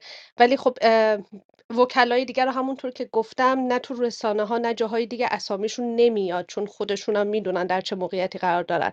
من میخواستم بپرسم که آیا کانون وکلا، چون در این زمینه اطلاعی ندارم، آیا کانون وکلا به اسامی این وکیل ها دسترسی دارن؟ چه کسانی در واقع میتونن این اسامی رو به دست بیارن، غیر اینکه رسانه هایی که حالا مال خود رژیمن این اعلامو نمیکنن؟ من نمیدونم این اسامی رو چطوری میشه به دست آورد و غیر انتشار نام این افراد چه کاری از خانواده ها برمیاد؟ یعنی الان در این موقعیت که همچنان نظام جمهوری اسلامیه و همچنان بسیاری از زندانی های سیاسی ما دچار در واقع با همین وکلای تسخیر رو دارن، امکانش رو نداشتن وکلای حقوق بشری رو داشته باشن و یا آشنایی ندارن. چی کار میشه کرد که در واقع در مقابل این وکلای تسخیری که بشه اینها رو مجبور کرد کار قانونی که باید انجام بدن و انجام بدن و اونا رو در واقع به زور وارد همین قانون جمهوری اسلامی حداقل کرد؟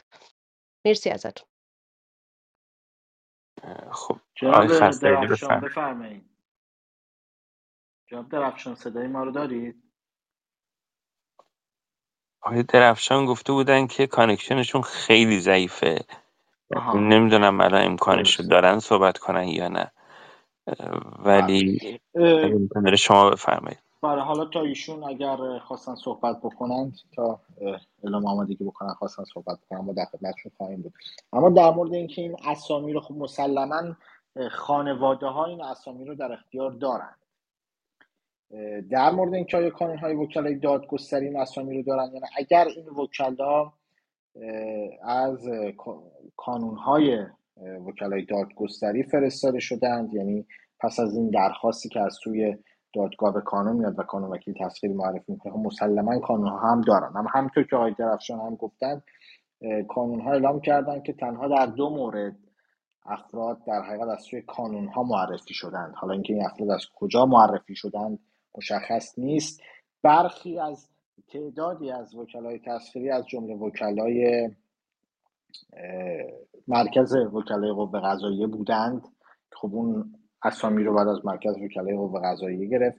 اما خب مسلما آنچه که روشن هست این هست که خانواده ها اسامی وکلای تسخیری رو قطعا در اختیار دارن. حالا خب البته هرچه وکیل امنیتی تر بوده باشه، به این معنی نه به معنی تبصره ماده 48، به معنی اینکه مأمور و معذور در حقیقت دستگاه اطلاعاتی و امنیتی بوده باشه و مستقیما از طرف مثلا قوه قضاییه یا نهاد اطلاعاتی امنیتی مأمور باشه، خب احتمالاً اسامی مستعار متفاوت و گوناگونی هم خواهد داشت. اما آنچه که روشن هست این است که خانواده ها دست کم اسامی رو در اختیار دارند و اونها هستن که میتونن اسامی رو در حقیقت افشا بکنن. اما در مورد اینکه کانون‌های وکلای دادگستری چه میتونن بکنن یا کلاً چه میشه کرد، خب مهمترین کار این هست که ما چیزی هم که همیشه در موردش در دادبان به همه اعضای خانواده ها توصیه میکنیم این هست که تمام موارد، هر اتفاقی که میفته رو پس از مشورت با وکلای معتبر و دغدغه‌مند و حالا یا دادبان به سرعت رسانه‌ای بکنند.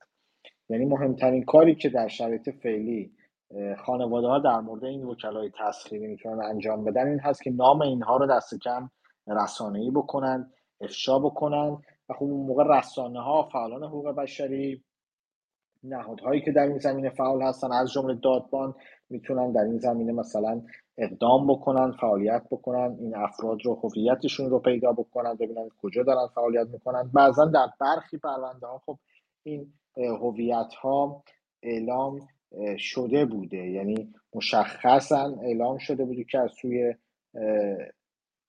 این رسانه ها که اسامی اینها به چه ترتیبی بوده، کجا فعالیت داشتن. مثلا در مورد پرونده دکتر قره حسنلو خب نام وکیل از سوی رسانه ها در داخل ایران منتشر شد. احمد مولایی وکیل تسخیری که بوده در پرونده، خب مشخص هم از پای سرچ ساده هم در حقیقت اطلاعات این وکیل منتشر میشه.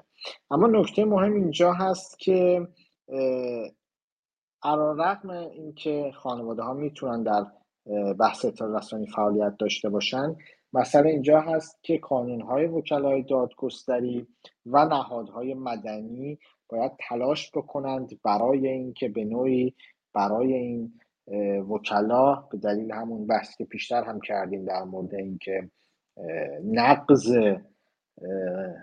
تخلفات انضباطی که مربوط به وکلا هست و در آیین‌نامه لایحه استقلال کانون وکلا هم به روشنی اونجا مورد اشاره قرار گرفته که چه تخلفاتی هست و به ویژه در این پرونده بحث خیانت هم میشه مطرح بشه و عدم دفاع درست میشه برای این وکلا پرونده تشکیل داد و از منظر قانونی همون رو پیش برد. اما خب مسئله اینجا هست که کانون‌های وکلای دادگستری باید پیش قدم بشن که خب متاسفانه همطور که عرض کردم در شرایط فعلی به دلیل عدم استقلال کانون‌ها و انفعال شرایطی که وجود داره خب این انتظار از در واقعیت شاید خیلی انتظار واقع بینانه‌ای نباشه در شرایط فعلی. یعنی کانون‌های وکلای دادگستری قطعاً این کار رو انجام نخواهند داد. اون موکلینی که خودشون مثلا جناب دکتر قره حسنلو خودشون باید مستقیما اعلام شکایت بکنن نسبت به وکیل تسخیری خودشون که خب با توجه به شرایط جسمانی که ایشون دارن، فشاری که بر روی ایشون هست، قابل درک هست که اگر نخوان این کار رو انجام بدن. ولی خب مسلما همواره جناب درفشان خودشون همینجور تشریف دارن. همیشه ایشون میگن، ما هم در دادبان همواره تکرار کردیم که ما همواره توصیه میکنیم دادخواهان رو به دادخواهی، یعنی دادخواهی صرفا نباید به کار رسانه‌ای محدود بشه. تمام ظرفیت‌های قانونی در دادخواهی باید مورد استفاده قرار بگیره. یعنی همین تنها ثبت یک شکایت در دستگاه قضایی جمهوری اسلامی که ما میدونیم رسیدگی نخواهد کرد، که ما میدونیم به چه ترتیبی رسیدگی خواهد کرد، نتیجه چه خواهد شد. اما تمامی ظرفیت‌ها در دادخواهی باید مورد استفاده قرار بگیره، یعنی ظرفیت‌های رسانه‌ای، ظرفیت‌های مدنی، فعالیت‌های مدنی، رسانه‌ها، حقوق بشری، همه اینها، و به ویژه ظرفیت‌های قانونی که وجود داره، یعنی همین رفتن ثبت شکایت، تلاش برای برگزاری مثلا جلسات دادگاه و دادسرا، بازپرسی و ظرفیت‌های قانونی که در این زمینه وجود داره. حالا اگر جناب درفشان هم میخوان نکته‌ای رو اضافه بکنند، اگر صدای ما رو دارند و میتونن صحبت کنند، بفرمایید.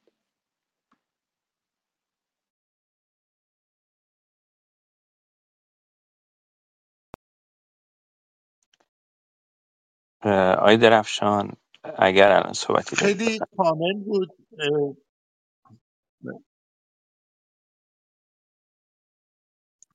خیلی خیلی کامل بود. من واقعا تشکر میکنم از فرمایشات شما جناب آقای خزایلی عزیز. همینطوری که میفرمایید مهمترین رکن این مسئله اینه که خانواده ها که میدونند این افراد چه کسانی هستند، حالا فرض میکنیم کانون ها ندانند و هرچه، این ضمانت اجرای خیلی محکمیه که خانواده ها اسامی این اشخاص رو اعلام بکنن. کماکان این که خانواده محترم جناب شارمهد انجام دادند.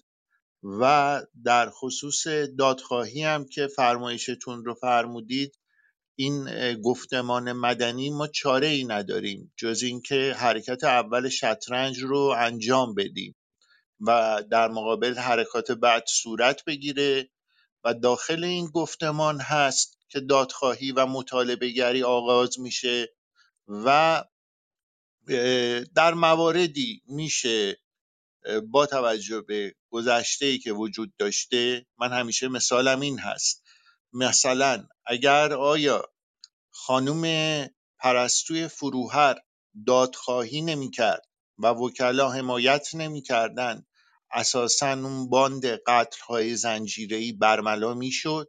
مسلماً خیر. 10 در باید کوبیده بشود که آن یک در شاید باز بشود.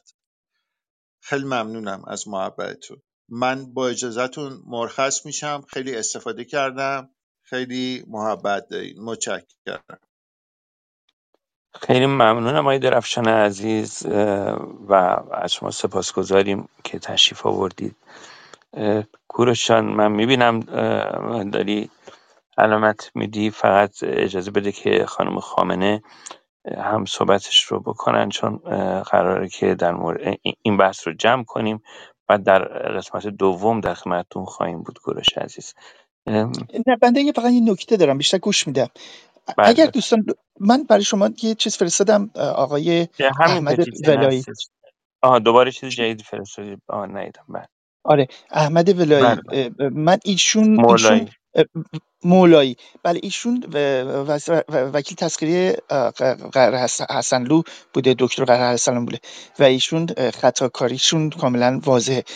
من نمیدونم این همون فردی، چون ببینید ما یه کاری که بایستی بکنیم به عنوان کنشگری، این افراد رو مشخص بکنیم در جامعه چی هن. اینا رو باید تو جامعه نشون بدیم که اینها در کنار استبداد وایسادن، اینها بر علیه مردمن، نه در کنار مردم، نه با مردم. اینا باید شناسایی بشن، اینا بایستی افشاگری بشن و اینا باید شرمساری بشن. بنابراین این قسمتی از این خروجی این جلسه میتونیم باشه که افرادی که دارن، وکلایی که به اسم وکالت از اون دارن، از این قضیه دارن شارلاتانی میکنن، سوء استفاده میکنن و دارن برای نظام کار میکنن، اینا اسامیشون رو لطفاً بگین، توییت بزنید، ما این توییت ها رو پخش بکنیم و این مسئله کنش لازم انجام میشه. خیلی ممنون از من مایکا. خیلی ممنونم از شما. خانم خامنه‌ای عزیز، میخواستید نامه ای از آقای نجفی رو بخونید و یادی از این وکیل شجاع بکنید. من خدمت دوستان بگم همونطور که الان دوست عزیزمون گفتن که اسامی افرادی که متخلف هستن در نظام قضایی، حالا چه وکیل، چه بازپرس، چه قاضی، اینها چه بازجو، چه حالا زندانبان، اینها بایستی که در واقع گفته بشه، تصاویرشون منتشر بشه الان در همین پرونده آقای نجفی در واقع بازپرس این پروندهشون فردی است به نام آرمان دالوند که اینقدر در واقع ایشون رفتارش خلاف قانون هست که در واقع به قول یکی از عزیزان میشه گفتش که ایشون رفتارش مثل لودگی قضایی هست و کاملا رفتارش مغرضانه است، خلاف قانونه و انگار مأمور هستش که خانواده آقای نجفی و خود آقای نجفی رو آزار بده. حالا پا رو فراتر از این گذاشته، آقای آقای درفشان عزیز که الان اینجا بودن، برای آقای درفشان هم اتهام محاربه صادر کرده به خاطر اینکه وکالت آقای نجفی که یک وکیل هست رو پذیرفته و تمام این اتهاماتش هم مبتنی بر یه چند تا استوری هست و اصلا این افراد خب بایستی که مردم اینا رو بشناسن که اینا چه کسایی هستن، نامشون چیست و چه کار میکنن. مواردی از این دست در طی این جریان اعتراض و تأخیر هم خیلی به ما گفته شده. یک نفر به نام اسمش الان یادم نیست، فکر کنم صباغ از بازپرسای اصفهان، ایشون هم رفتارهایی کاملا غیر قانونی داشته. این افراد رو سعی میکنیم که در برنامه‌های مختلف اسمشون رو بگیم، اگر عکسی چیزی ازشون پیدا کردیم هم سعی میکنیم منتشر بکنیم. خب خانم خامنه‌ای در خدمت شما هستیم. سپاسگزارم. این یکی از متن‌هایی هست که آقای نجفی که هر چقدر که سخنور خوبی هستن و کوبنده صحبت میکنن همونقدر هم قشنگ مینویسن. ایشون در سال 97 نوشته وقتی که مادرشون فوت کرده و این موضوع رو هم به بازداشت‌های خودش و هم این به مردمی که تحت ظلم و بی‌عدالتی قرار گرفتن مرتبط کرده. من براتون میخونم و پیشنهاد میکنم که خودتون بعد هم برین بعد به حساب اینستاگرامی ایشون و پست های دیگه شون رو بخونید. سال 88 من دستگیر شدم و پیر شد مادرم، چرا که از وکالت معلق شدم و این یعنی نانآور نان ندارد که بیاورد. خیلی سخت گذشت. حتی بعد از آن که اجازه وکالت یافتم، گاهی با اتهاماتی فرسایشی عملاً مانع کار من می شدن و از آن سال تا کنون یک روز بدون قرار وثیقه آزاد نبودم و همینک همزمان در 6 مرجع قضایی تحت پیگرد هستم و مشکلات فراوانی برای امرار معاش داشتم. مادرم اولین سکته مغزی را زد. مثل یک تکه گوشت افتاد روی تخت خانه. خواهرانم پرستارش بودند. بیش از خواهرانم داوود برادرم که با او هم خانه، هم دل و هم راز بود. نسرین مادری کرد برای مادرم. به زور دکتر و دوا و ورزش و به ویژه تلاش داوود و منوچهر راه افتاد، گرچه لنگ لنگان قدم بر می داشت. چند سالی گذشت تا سکته دیگر از راه رسید و تکلم او را گرفت و او به سختی سخن می گفت. تا اینکه سکته یکی به آخر مانده او را لال کرد. خاموشی عمیق و دردناک و دیگر این چشمانش بود که با چشمانمان سخن می گفت. گاهی با اشاره دستی چیزی به ما می فهماند. ناگهان سکته آخر مثل سیلی آمد و مادر را با خود برد که در بیماری و مشکلات اقتصادی و روحی خانواده تا چه اندازه دستگیری ها و پرونده سازی های حکومت نقش داشت و دارد. شبنامه و شایعات مزدوران حکومت به کنار. خلاصه این که من هرگز نتوانستم آن وکیل نانآور سالهای قبل از 88 باشم. برای همین وقتی که مادرم ناگهان مرد و قبل از آن که ترانه بیمارستان بشود، دویدم تا دم سردخانه و زیپ کاور جنازه مادر را باز کردم. به گواهی لبانم صورتش هنوز گرم بود. بوسیدمش و موهای سپید کمپشتش را با دست نوازش کردم. گریه کنان فریاد زدم: مجلست را به آتش می کشم و کشیدم. اگر ظلم حکومت نبود مادرم بیشتر و بهتر میزیست. ظلمی که این روزها شامل حال ملت ایران شده است. من در این سختی‌ها همیشه به خانواده‌هایی فکر می‌کنم که جوانان رشیدشان را فدای آزادی کردند و یا سالهای طولانی حبس کشیدند. آنگاه شرمنده رنج کوچک خود می‌شوم. اگرچه رنج من انتخابی است، ولی خانواده ناخواسته درگیر رنجی می‌شود که این نامه رو به تمام زنان ایران، زنان زندانی سیاسی مثل نرگس محمدی و خانم نسرین ستوده که اون موقع در زندان بودن تقدیم کردن. حالا این از این. حالا اگر که میخوان یه کوچولم از آقای نیلی بخونم که یادشون اینجا گرامی داشته بشه، اگر خواهش که میکنم حتما. کوتاه هست. داستان یک وکیل حقوق بشری کنار درب دادگاه ایستاده، نگران و متعهد. حکم 4 سال حبس خودش قطعی شده و منتظر ابلاغ و اجرای حکم است. اما باز کیلومترها از تهران تا رشت آمده تا در دادگاه از ما دفاع کند. نه تنها به عنوان وکیل که در جایگاه یک رفیق ایستاده و من مانند دیگر موکلین مصطفی نیلی دلم به وکیل و رفیقی قرص است که می‌دانم با همه وجودش برای احقاق حق ما تلاش می‌کند. این داستان یک وکیل حقوق بشری است که بارها با موکلین گوناگون و در شهرهای مختلف ایران تکرار شده است. وکیلی که این روزها همه از شرافتش می‌گویند که بی‌مثال است. شرافتی که برای وی تعهدی آورده تا وکالت هر زندانی سیاسی و امنیتی را با هر گرایش فکری قبول و سرمایه‌اش عشق و احترامی است که موکلین و خانواده‌هایشان به او دارند. مصطفی نیلی را برای اجرای حکم به زندان فشافویه فرستادند. شاید به خاطر شرایط و امکانات بد این زندان به چنین جایی فرستاده شده، فارغ از این که برای مصطفی فشافویه جایی است که میتواند به بازداشت شده های اعتراضات مشاور حقوقی بدهد و رفیقانه در کنارشان بایستد.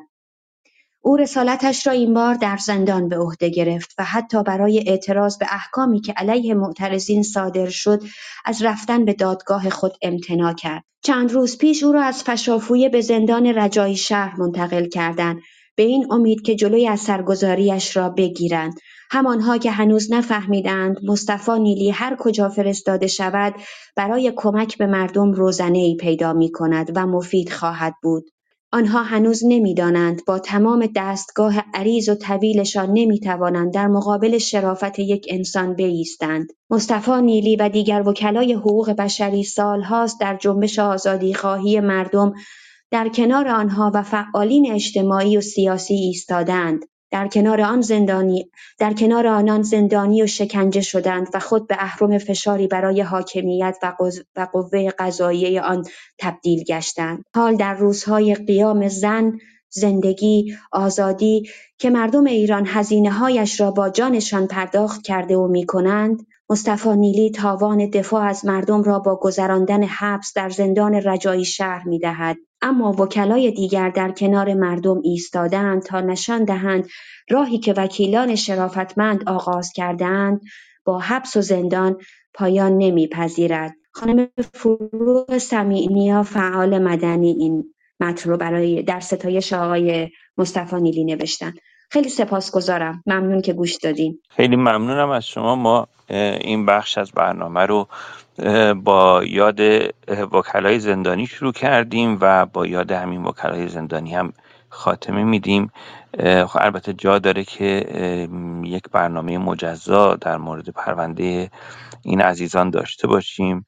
آقای نجفی، آقای آرش کیخسروی، امیر سالار داوودی، مصطفی نیلی و بسیار بسیار وکلای دیگری که در این مدت بازداشت شدند.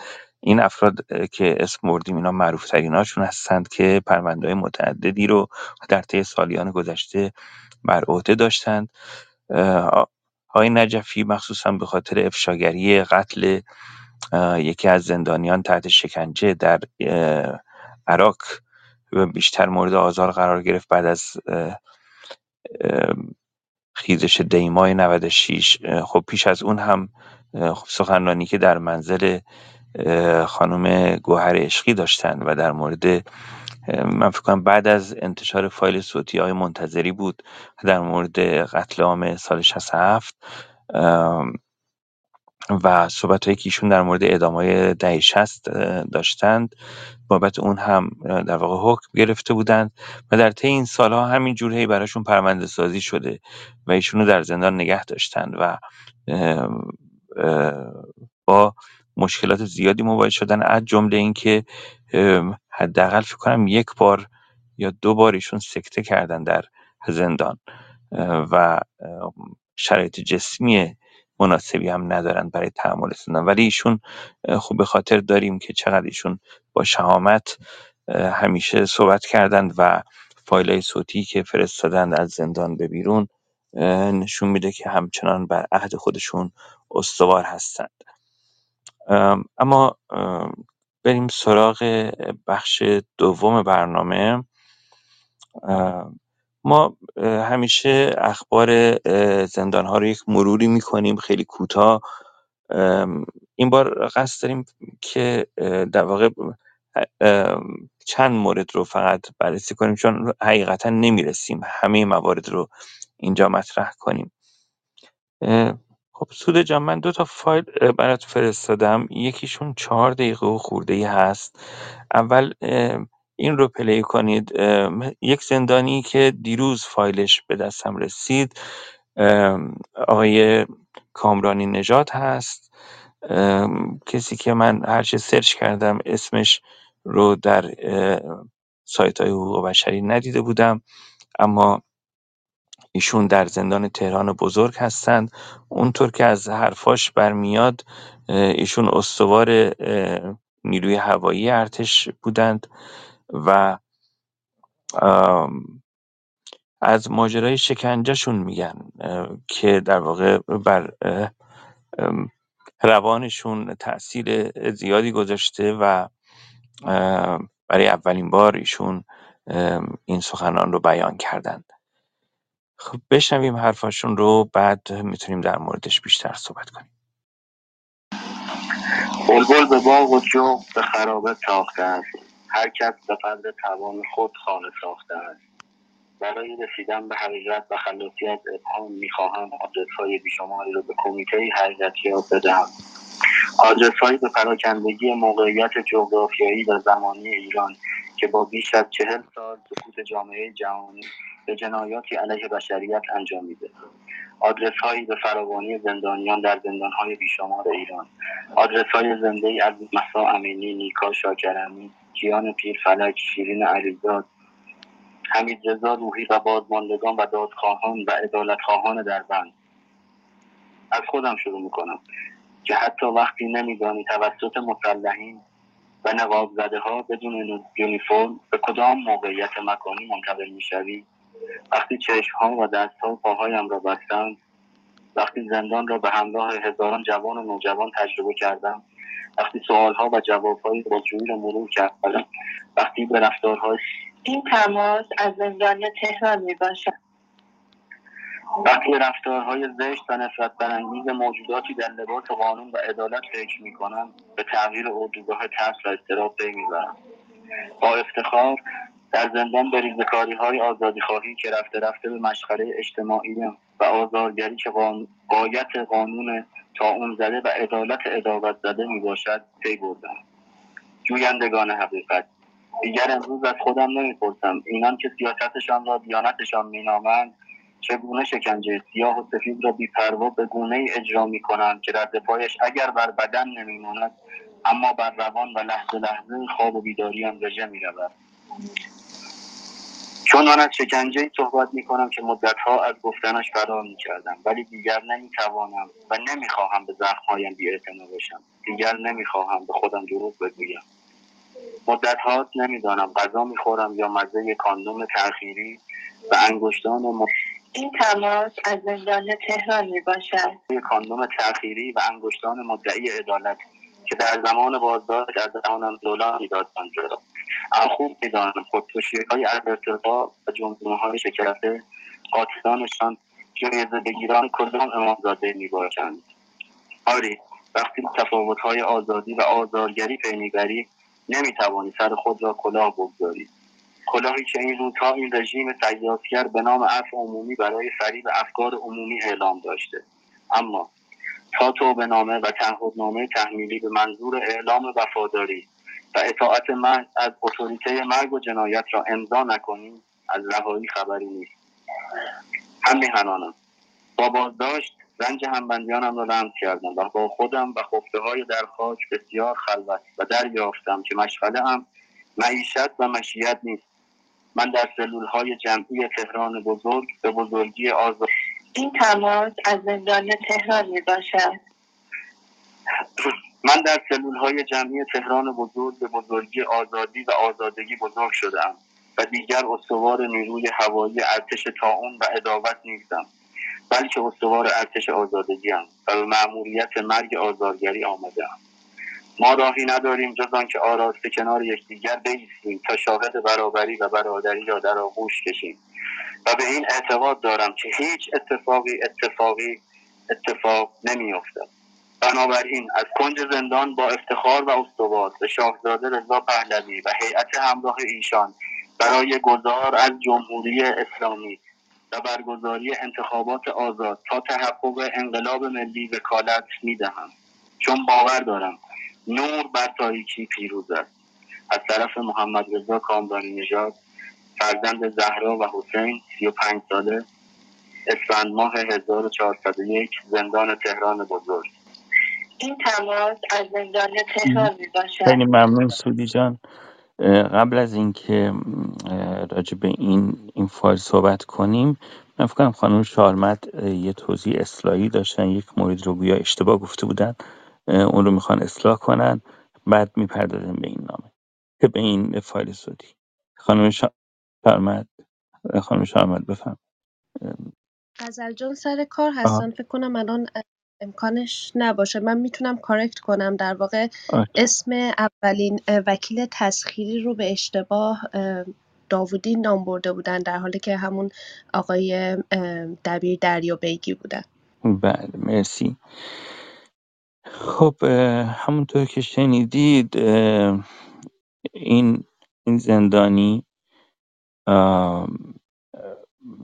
از شکنجه گفت که بازجویان،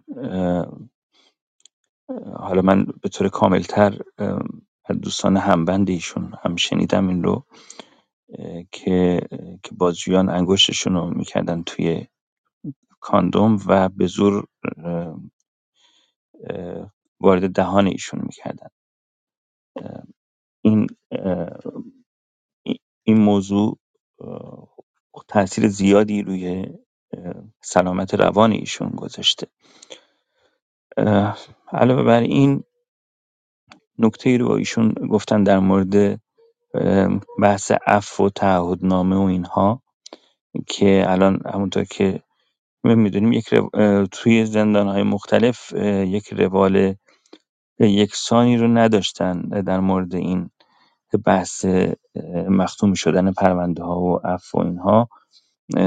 در برخی از زندان‌ها حتی ما شنیدیم که افراد رو بدون اینکه تعهدنامه ای رو اینها امضا بکنن یه جوری به زور انگار انداختن بیرون و خیلی از زندانیان اعلام کردن که افراد آزاد شده اعلام کردن که هیچ تعهدنامه ای رو امضا نکردن. اما در خیلی از موارد در برخی از زندان‌ها همچنان افراد رو نگه داشتن، در حالی که شامل اون موضوع عفو عمومی قرار می گرفتند، ولی به خاطر اینکه تعهدنامه و توبه‌نامه ای رو امضا نکردند اونها رو در زندان نگه داشتند.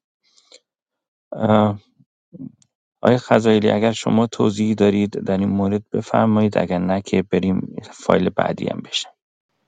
خیر جناب طباخ، من نکته‌ای ندارم دیگه. واقعا باعث تأسف هست آنچه که اتفاق میفته و نکته خاصی از منظر حقوقی نیست، جنایت محض هست و بارها راجبش صحبت کردیم که از منظر حقوقی چه ویژگی هایی داره و گاهی دیگه هیچ نکته اضافه‌ای باقی نمیمونه. من نکته‌ای ندارم. بله خیلی ممنون. فایل بعدی از آقای مهدی مسکین نواز هست که من یه توضیح بدم. چند هفته پیش دختر آقای مسکین نواز رو اول صبح ساعت 7 صبح وقتی ایشون داشته میرفته به مدرسهش بازداشت کردن. همون روز پدرش رو هم از بندشون خارج کردن، به بندشون هجوم بردند و ایشون رو از اونجا خارج کردند و بردن به زندان اوین، انفرادی و بازجویی و ضرب و شتم و اینها. و الان یه چند روزی هستش که من فکر کنم حدود یک هفته شاید بیشتر، ایشون الان به زندان تهران بزرگ منتقل شدن. خب دختر ایشون رو خیلی در واقع تحت فشار قرار دادند و ازش خواستن که به باباش فحش بده، به باباش بدی بیرا بگه تو بازجویی ها و موارد دیگه ای که الان شاید جای گفتنش نباشه. فقط خواستم بدونید که ایشون الان چه شرایطی دارن.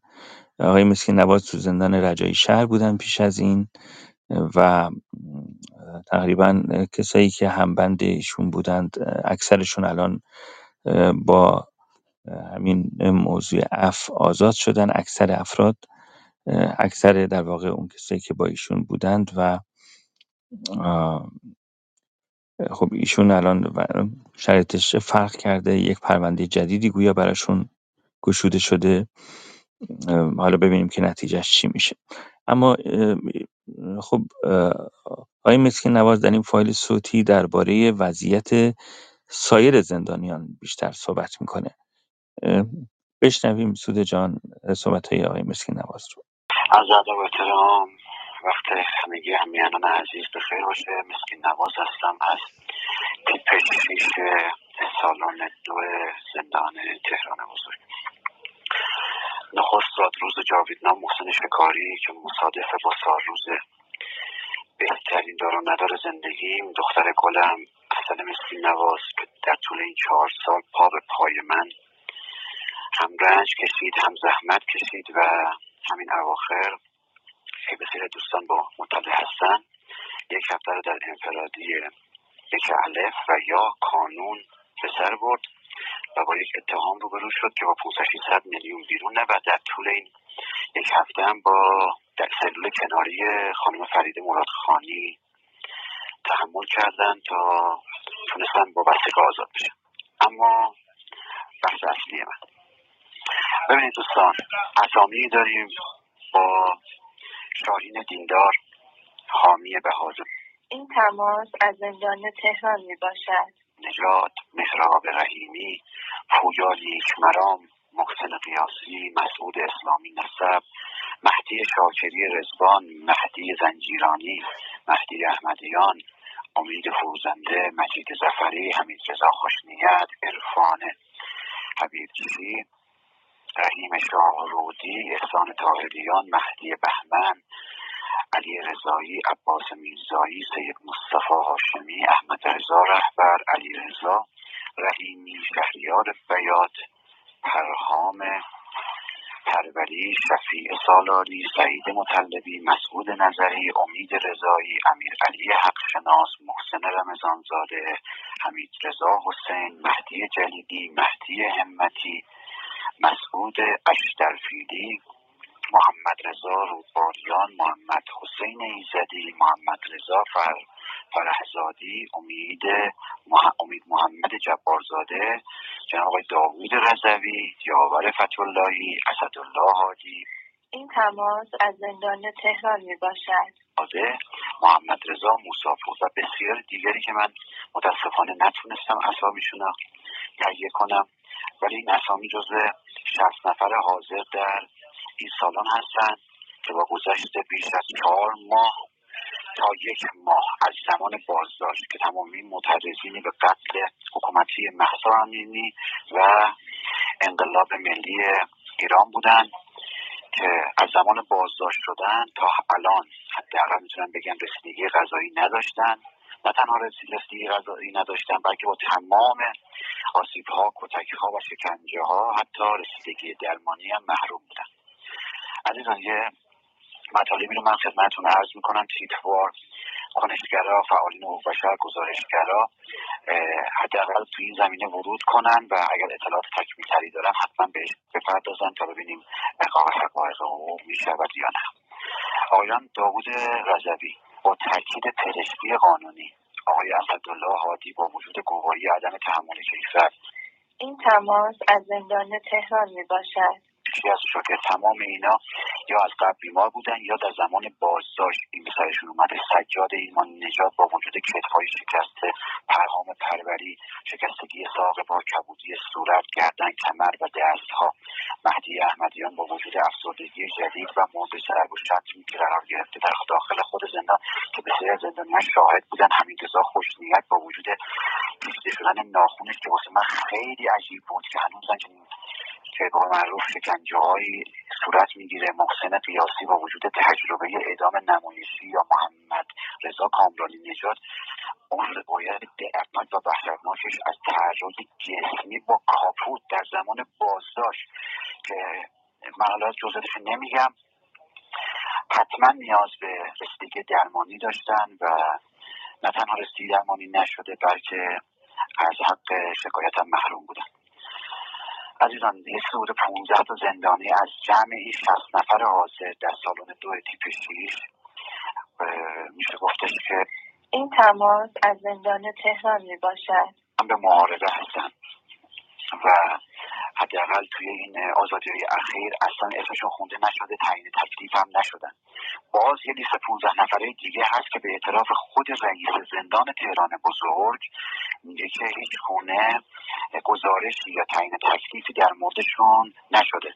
فقط ما تونستیم متوجه بشیم که آقای اسدالله هادی، آقای داوود رضوی، آقای علی اسداللهی و آقای حامی بهادری بین این 15 تا هستن.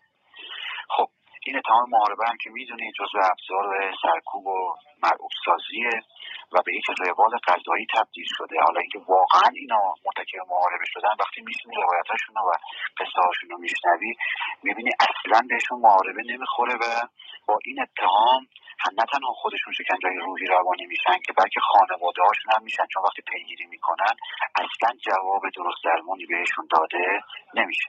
مورد دیگه این که مشکل همیشگی هست و حداقل من اینو در زندان اوین تجربه کردم، حالا در زندان رجایی شهر کمتر. این تماس از زندان تهران می باشد. بد میکنه یا مریض میشه، اول شبا بزرگترها بهش میگن که مطمئنی مریضی، نمیتونی تحمل کنی تا صبح، اگر ما الان ببریمت و دکتر نظر دیگه ای داشته باشه برات یه گزارش مینویسه بعد بخواد بد میشه. یعنی همون ترس و وحشتی که از بازجو و بازپرس دارن یا زمان دستگیری تجربه میکنن از یک میشه گفت مناسباتی مثل در بهداری تهران بزرگ ایجاد شده که زندانیان میترسن از اینکه به بهداری مراجعه کنن. عملا میشه گفت که بهداری زندان حداقل تا این توی مدتی که من اینجا بودم به یک گیشه و واژه توزیع داروها و شربت‌های اعتیادآور تبدیل شده و حالا اگرم باز با خیلی هم میخوام بگن آقا مسکین نواز داره دروغ میگه، اصلا چنین نیست. کافیه بیاین راستی آزمایش کنید و از بهداری زندان بخواید که گزارش اعزام‌های درمانی و نتایج اون رو حداقل بیاد رسانه‌ای کنه. از زمانی که وارد تهران بزرگ شدم یک دونه یخچال ندیدم. حالا الان میگم 60 نفر، زمانی که آمدم 150 نفر بودن. وثیقه‌ها اصلا اجرایی نیست. بعضا وثیقه‌ها این تماس از زندان تهران می باشد. نمیتونن تامین بکنن که اگرم بتونن تامین کنن اصلا قابل اجرا نیست. مدت‌ها از تاریخ بازداشتشون گذشته و بسیاری از حتی بازداشتشون هم تمدید نشده و توی مدت هم حداقل میشه گفتش که با ورودی بازداشته جدید هم مواجه هستیم. محمد رضا موساپور با چشمانی کبود و دنده های آسیب دیده و رونهای سیاه وارد بند شد همین چند روز پیش. خانواده ها توی این 2 هفته اخیر از بس دوندگی کردن از این شعبه به اون شعبه، حتی پرونده های متهمین نیست، حتی نمیدونن کی اینا رو بازداشت کرده، کجا بازجویی شدن و الان پرونده هاشون تو چه مرحله‌ای هستش و هم خودشون عصبی شدن هم متهمینشون. اینو قشنگ از توی مکالمات تلفنی یعنی وارد زندان تهران بزرگ شدم همونجا که تفتیش میکنن لباسا رو کنارش در کوچیکی داره.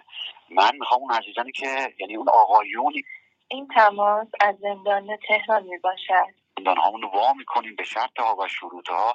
قبل از اینکه این کارو بکنن حتما یه سری به بازداشتگاه تهران بزرگ که کنار اون میشه گفت پارتیشن‌ها هست بزنن. اگر تونستن توی اون بازداشتگاه 10 دقیقه بمونن و از اون سرویس بهداشتی وحشتناک که یه سطل ماست داخلشه و بوی حیوان مرده میده تونستن استفاده بکنن و با حالشون بد نشد، من خودم به تنهایی تا الان 4 سال کشیدم، 4 سال دیگه هم قبول میکنم که تحمل کنم. بعد مورد دیگه که میخوام خدمتتون عرض کنم، کافیه مردم از این آقایون بپرسن که چه وضعیتیه، چه فکر تو سرشونه که ما با یه زندانی در مواجه هستیم به اسم زندان تهران بزرگ که 7 تا تیپ، یعنی 6 تا تعامل شده، 7تامیش هم در حال ساخته، هر تیپش هم 10 تا سالن داره، ظرفیت میانگین هر سالن هم حدودا 200 تا 300 نفره و استانداردش میگن 15000 نفره، ولی تا 20000 نفر هم توش جا میشه. ساختن همچین زندانی وسط تهران با بودن اوین، با بودن زندان مرکزی، با بودن زندان قزل، این تماس از زندان تهران می باشد. چه معنی داره؟ چه فکری تو سرشونه؟ در ادامه همون مورد درمانی که عرض کردم مثل آقای داوود رضوی یا آقای میشه گفتش که اسدالله هادی، من برداشتم اینه که کوتاهی در درمان وقتی صورت میگیره هیچ چیزی غیر از اتفاق افتادن یا به سمت مرگ تدریجی سوق دادن چیز دیگه وجود نداره. میایم جلوتر و میخوام خدمتتون عرض کنم که وقتی که رسیدگی عادلانه توی سیستم قضایی وجود نداره، هیچ چیزی جز انهدام خانواده با وجود اتهام‌های متعدد و حکمایی که طبق همون آیین مجازات اسلامی خودشون، مثلا هر اتهامی هم کف داره هم سخت داره، ولی بیشتر عزیزان با اتهام یعنی با سخت اون مجازات روبرو میشن. اگر بخوام مورد دیگه خدمتتون عرض بکنم، این انهدام خانواده با وجود اتهام‌های سنگین و سخت مجازات ها همون ادامه این تماس از زندان تهران می باشد و ادامه‌هایی که خانواده‌ها حتی از قبلشون ممنوع میکنن. من دیگه عرضی ندارم و فقط اینه که از این آقایون سوال کنید چرا بیشتر متهمین با سقف مجازات ها روبرو میشن و اصلا ما تجربه نکردیم که این اتهامات با کف اون مجازات همراه باشه. پایدار برقرار باشین. در پایان بازم سالروز جاویدنام محسن شکاری رو به تمام دوستداران انقلاب ملی تبریک عرض میکنم. موفق باشید. بله، این فایل مال روز 5 اسفند هست و زادروز محسن شکاری بود و خب نکات خیلی مهمی رو آقای مسکین نواز گفتند. در واقع اولا خب اسامی رو بردن، خیلی از این اسامی در رسانه ها نیست و خانواده‌ها اطلاع رسانی نکردن و یا دسترسی به وکیلم ندارن. کلا بچهای زندان تهران بزرگ اونطور که حالا از بچهایی که میان بیرون ما میشنویم خیلی آزار دیدن. کافیه که به توییتر دوستمون شهریار شمس مراجعه کنید. شهریار هر از چندی چیزی در مورد بچهای تهران بزرگ مینویسه. حالا بعضی از بچه‌هایی که آزاد شدند روایت‌های تلخی رو از اونجا بیان میکنن. آقای مسکین نواز خیلی مفصل تقریبا گفتن و خب موارد خلاف قانونی که درباره زندانیان اعمال میشه رو گفتند و ایشون با اینکه خودشون خیلی مورد ظلم قرار گرفتند، خب چون یک زندانی حالا با تجربه تر هستند رفتن اونجا و الان خب صدای اون زندانیان شدن که هیچ جا صدا نداشتن. خب من نمیدونم چی باید بگم. این همه در واقع ظلم و شکنجه‌ای که داره میشه، افراد رو به این صورت در حبس نگه میدارن و قوانین خودشون رو هم رعایت نمی‌کنن. هر کدوم از دوستان اگر مایل در مورد صحبت‌های مسکین نواز چیزی بگن، مخصوصا 15 نفر رو بهشون اتهام محاربه زدن، این خب خیلی خب زیاد هست این تعداد. ما خب افراد دیگه ای رو داریم، معمولا اتهام محاربه رو اطلاع رسانی میکنن خانواده ها، ولی این موارد رو مثلا میدونیم که اطلاع رسانی نشده. یا مثلا از یکی از زندانیان اسم بردن که بهش اتهام محاربه زدن. من واقعا راجع به اون فرد تعجب کردم. مثلا این حامی بهادری شهروند بهاییه و بیشتر ایشون رو در ارتباط با بهاییان گرفتند و اتهامایی که ما تا الان ازش اطلاع داشتیم تبلیغ علیه نظام و اجتماع و تبانی بوده. ولی الان شنیدیم که ایشون هم جز اون 15 نفری هستش که اتهام محاربه بهشون زدن و خب خیلی متاسفیم. اون مورد چیز رو هم که مورد قبلی هم که در فایل قبلی شنیدیم رو ایشون هم صحه گذاشتن و از خود اون زندانی شنیدن توی زندان که چه اتفاقی افتاده در بازجوییش. و مورد دیگه بهداری زندان هست که رفتار بهداری در واقع من فکر میکنم که جامعه پزشکان بایستی که در این مورد وارد عمل بشن و بخوان که افرادی که در زندان‌ها به عنوان پزشک هستن در برابر رفتارشون پاسخگو باشن، در برابر سوگندی که یاد کردن. آقای خزایلی، سوده جان، دوستان اگر شما صحبتی دارید بفرمایید. سپاسگزارم جناب طواف. من میخوام این نکته رو فقط عنوان بکنم، برای اینکه ما بارها در مورد این بحث انتصاب اتهام محاربه و افساد فلز بازداشت شدگان خیزش سراسری زن زندگی آزادی صحبت کردیم و نه تنها ما در حقیقت رسانه ها خیلی به این موضوع پرداختن، حقوقدان ها وکلا انقدر صحبت کردن که دیگه اشباع شده. ولی مسئله اینجاست که اساساً هر دو اتهام، هم محاربه و هم افساد فی‌الارض، از اون اتهاماتی هستند که خب ما دیدیم که دستگاه قوه قضاییه در ایران در جریان اعتراضات اخیر شروع کرد به شکل گسترده اونها رو منتسب کردن به بازداشت شدگان. پیشتر، یعنی در جریان اعتراضات سال آبان 98 یا پیش از اون دیماه 96 یا در سال 97، عمده موارد اعمال مجازات اعدام علیه معترضان اتهام قتل عمد بود. یعنی ما در پرونده حتی محمد سلاس، در پرونده نوید افکاری، در این دو پرونده دیدیم که اونچه که خیلی بهش استناد کردند برای اینکه توجیه بکنند اعدام معترضان رو یا دست کم اعدام شهروندان برای سرکوب شهروندان و برای سرکوب مطالبه گری، اتهام قتل عمد بود. یعنی یک قتلی رو منتسب می‌کردند و توجیه هم می‌کردند که از نظر قانونی این حق اولیای دم هست و اساساً نظام جمهوری اسلامی و دستگاه قضایی نقشی تو اون نداره.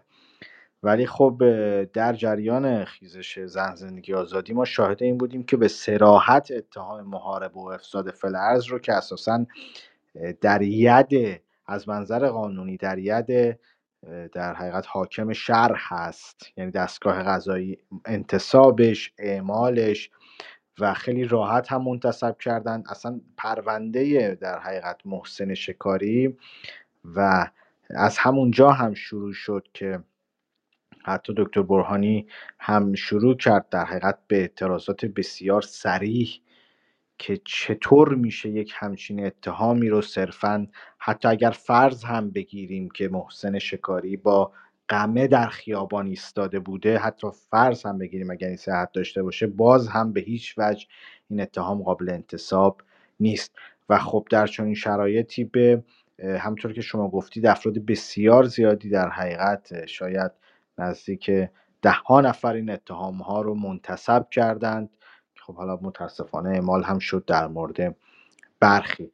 ولی خب از منظر قانونی در بدترین شرایط، یعنی محافظه‌کارترین فقهای شیعه که اساسشون به نظام جمهوری اسلامی هم وابسته است، و حتی بر روی کاغذ هم نمیتونن اثبات بکنند که در حقیقت اقداماتی که انجام شد اتهاماتی مثل محاربه، حالا افساد فلرض که اساسا یک اتهام و یک عنوان مجرمانه جعلی است و اصلا ما همچین چیزی در فقه کیفری نداریم.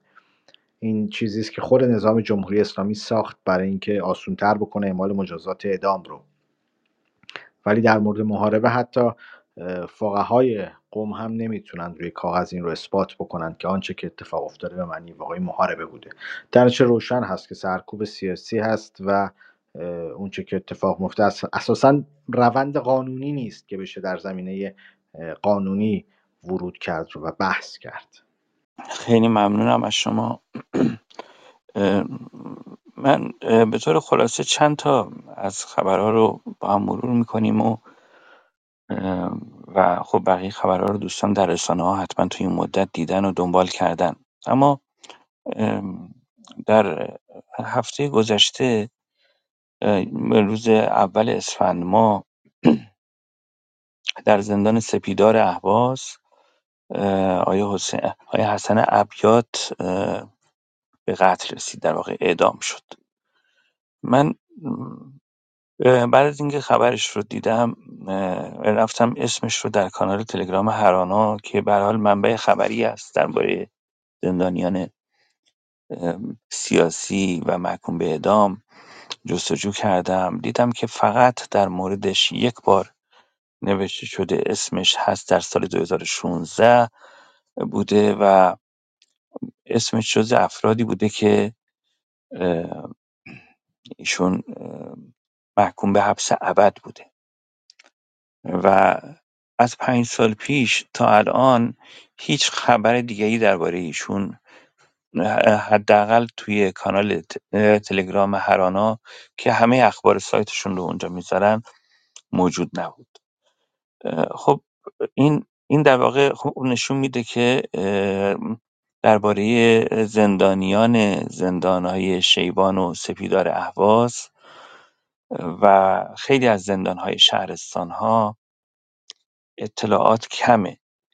کما اینکه همین زندان تهران بزرگ هم الان ما اسامی رو شنیدیم که اسمشون تو رسانه‌ها نبود و هیچ کس نمیدونست که این افراد الان در زندان هستن، حالا چه برسه به زندانهای شهرستانها. اما معمولاً افرادی که متهم به جرایمی مثل حبس به احکامی در محکوم به احکامی مثل اعدام یا حبس ابد هستند، اخبارشون بیشتر بایستی که به چشم بیاد و رسانه‌ها در مورد اونها بیشتر حساس باشن. آقای حسن عبیات در دی ماه سال 90 به اتهام عضویت در گروه‌های مخالف نظام توسط اطلاعات اهواز به همراه خالد عبیداوی، ایدان بیت سیاح، جاسم ساعدی، رضا عبیداوی و جلیل نعامی بازداشت شد. آقای حسن عبیات در تمام این 11 سال از مرخصی محروم بود و موقع بازداشتش یک فرزند 10 ماهه داشت که الان خب پسرش 11 ساله است، 11 سال و خورده‌ای و خب متاسفانه دیگه نمیتونه پدرش رو ببینه و در آغوش بگیره. خب ایشون همراه بقیه بازداشت شده ها در یک پرونده مشترکی تحت شکنجه قرار گرفتن. سال 91 در برابر دوربین‌های شبکه انگلیسی زبان پرس تیوی وابسته به جمهوری اسلامی قرار گرفتند و به ترور و زخمی کردن 2 بسیجی اعتراف کردند.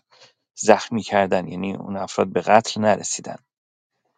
به نوشته اطلس زندانهای ایران، آقای عبیات و بقیه بازداشت شدگان بعدتر در دادگاه این اتهام رو رد کردند و گفتند که تحت شکنجه بوده. اما بعد از گذشت 11 سال 25 بهمن ماه به خبردار شدیم از طریق سازمان حقوق بشر اهواز که برای ایشون و برای 6 زندانی دیگه که در واقع برای 6 زندانی حکم اعدام صادر کردن که یکی از اونها آقای حسن عبیات بود. اون زندانیای دیگه آقای علی مجدم، معین خنفری، محمد رضا مقدم، سید سالم موسوی، سید عدنان موسوی و حبیب دریس هستند. اصلا از جزئیات این پرونده ها خبری نداریم، نمیدونیم که دسترسی به وکیل داشتن یا خیر، که احتمالا نداشتن و کلا صدای این زندانیا به گوش نمیرسه و اسمشون شنیده نمیشه.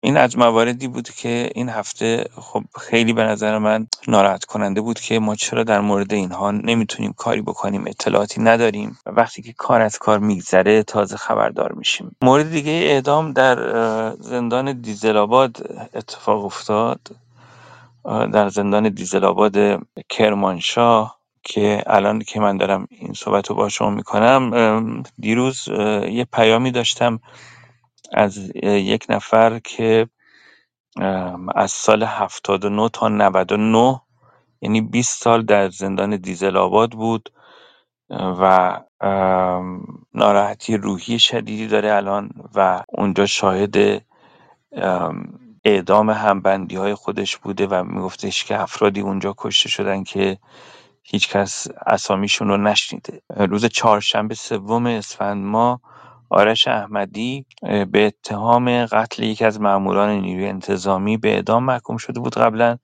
ایشون در زندان دیزل آباد اعدام شد. ایشون از آذر 99 بازداشت بوده و به قتل حسن ملکی از پرسنل نیروی انتظامی محکوم شده بوده، ولی در مورد ایشون هم اطلاعات زیادی در دست نیست، در مورد پروندهش اطلاعات زیادی در دست نیست و عرض شود که متاسفانه بازم فقر اطلاعات در مورد این پرونده ها وجود داره و نمیدونیم اصلا چه رویه‌ای وجود داشته. ولی من داشتم حالا باز به این پرونده ها نگاه میکردم. این افراد چند سال در زندان بودن و بعد حکمشون اجرا شد. الان وقتی آدم اینها رو میبینه، بعد به تعجیلی که در اجرای قتل حکومتی محسن شکاری و مجیدرضا رهنورد و محمد مهدی کرمی و محمد حسینی اتفاق افتاد بیشتر پی میبره که اینا رو چقدر با فاصله کمی بعد از بازداشت و بعد از دادگاه و بعد از صدور حکمشون به قتل رسوندن. خب پرونده این افراد هم پیچیدگی‌های زیادی داشت و چطور قاضی فوری به این نتیجه رسید که اینها بایستی که کشته بشن و خب جز این نیست که پشت این قتل‌های حکومتی یک در واقع قصد سیاسی وجود داشته و ایجاد ترس و رعب و وحشت در بین مردم بوده.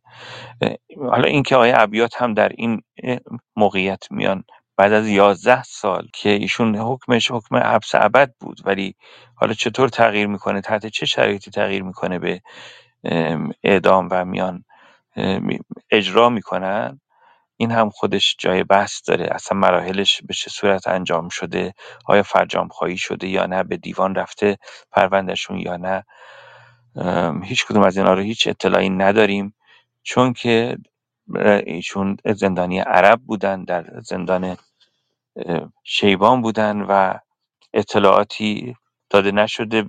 اونجا خانواده ها خیلی تحت فشار هستن، خیلی خانواده ها تحت فشار هستن. یادمون نمیره که در اهواز گروهی به نام الحوار یعنی گفتگو، با اون گروه الاهوازی فرق داره. یه گروهی بودن به نام الحوار و کسی که اون گروه رو درست کرده بود رئیس شورای شهر اهواز بود، آقای حبیب الله راشدی. ایشون الان زنده است و خارج از ایران هستش. ولی من حالا اون موقع که در ترکیه بود دیده بودمش، بهش گفته بودم چی شده بود شما این گروه رو درست کردید؟ گفتش که الحوار یعنی گفتگو. موقعی بود که آقای خاتمی گفته بود که NGO درست کنید، گفتگو شکل بگیره و این حرفا. ما آمدیم این گروه رو درست کردیم، واسه ما پرونده امنیتی درست کردن و خب چندین نفر رو تو اون پرونده کشتن، از جمله برادر ایشون و آقای شعبان راشدی فکر کنم، یا الان دقیقا یادم نیست اسمشون، و چندین نفر دیگه. و از اون پرونده خب عموی آقای حمزه سواری و نه، ببخشید برادرای حمزه سواری کشته شدن. حمزه سواری به حبس ابد محکوم شد که الان 17 سال در زندانه. و متاسفانه خیلی راحت توی شهرستان‌ها پرونده سازی امنیتی میکنن با انگ در واقع وابستگی به گروه‌های مسلح، وابستگی به گروه‌های تجزیه طلب، افراد رو به قتل میرسونن. و مورد دیگه ای که داشتیم تو این هفته قتل دکتر ریگی بوده در زاهدان. من خواهش می‌کنم که سوده جان در این مورد بیشتر توضیح بدن. من خیلی اطلاعات ندارم. فکر کنم سوده یک مورد دیگه هم در مورد آقای عباس دریس می‌خواستم بگم. بفرمایید سوده جان. ببخشید سوتی جان، من قبل از اینکه شما بفرمایید. صحبت بکنید یک نکته رو عنوان میکنم که میخواستم از خدمت دوستان مرخص بشم. میخواستم فقط عرض خداحافظی رو بگم که حمله بر بیادبی نشه بدون خداحافظی کردن. خواهش می‌کنم. اگر اجازه بفرمایید من مرخص خواهش میشم می‌کنم. از خیلی خدمت جناب ممنونم تبا. از شما. ما برنامه‌مون هم دیگه تقریبا رو به پایانه و نمی‌رسیم که در مورد این خیلی عظیم زندانیان صحبت کنیم. فقط اونهایی که الان با چنین احکامی مواجه شدن و میتونن و و میتونه جای بحث باشه، جای بررسی باشه، اونها رو داریم مطرح میکنیم.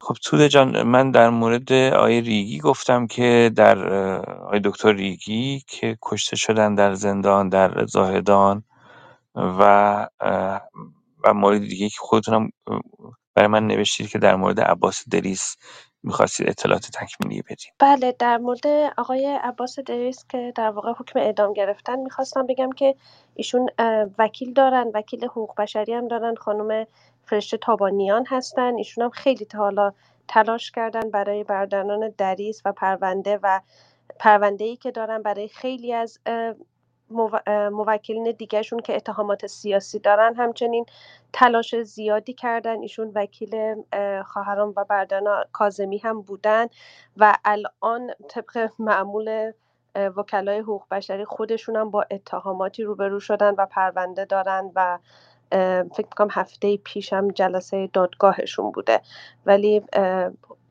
چون اعلام شد که در واقع بیشترشون وکیل ندارن، آقای عباس دریس وکیل دارن، خانم تابانیان هستن و تا حد امکان هم که تونستن اطلاع رسانی در مورد ایشون میکنن توی صفحه اینستاگرام. در مورد آقای ریگی در واقع من اطلاعات تکمیلی ندارم، حقیقتش رو بخواین بچه‌های میتونم از بچه‌های فعال زاهدان در واقع اطلاعات تکمیل تری رو جمع آوری کنم و دفعه بعد بتونم در اختیارتون خب بذارم، ولی متاسفانه خودم اطلاعات تکمیلی خاصی باشه، ندارم. من پس الان خدمتتون میگم.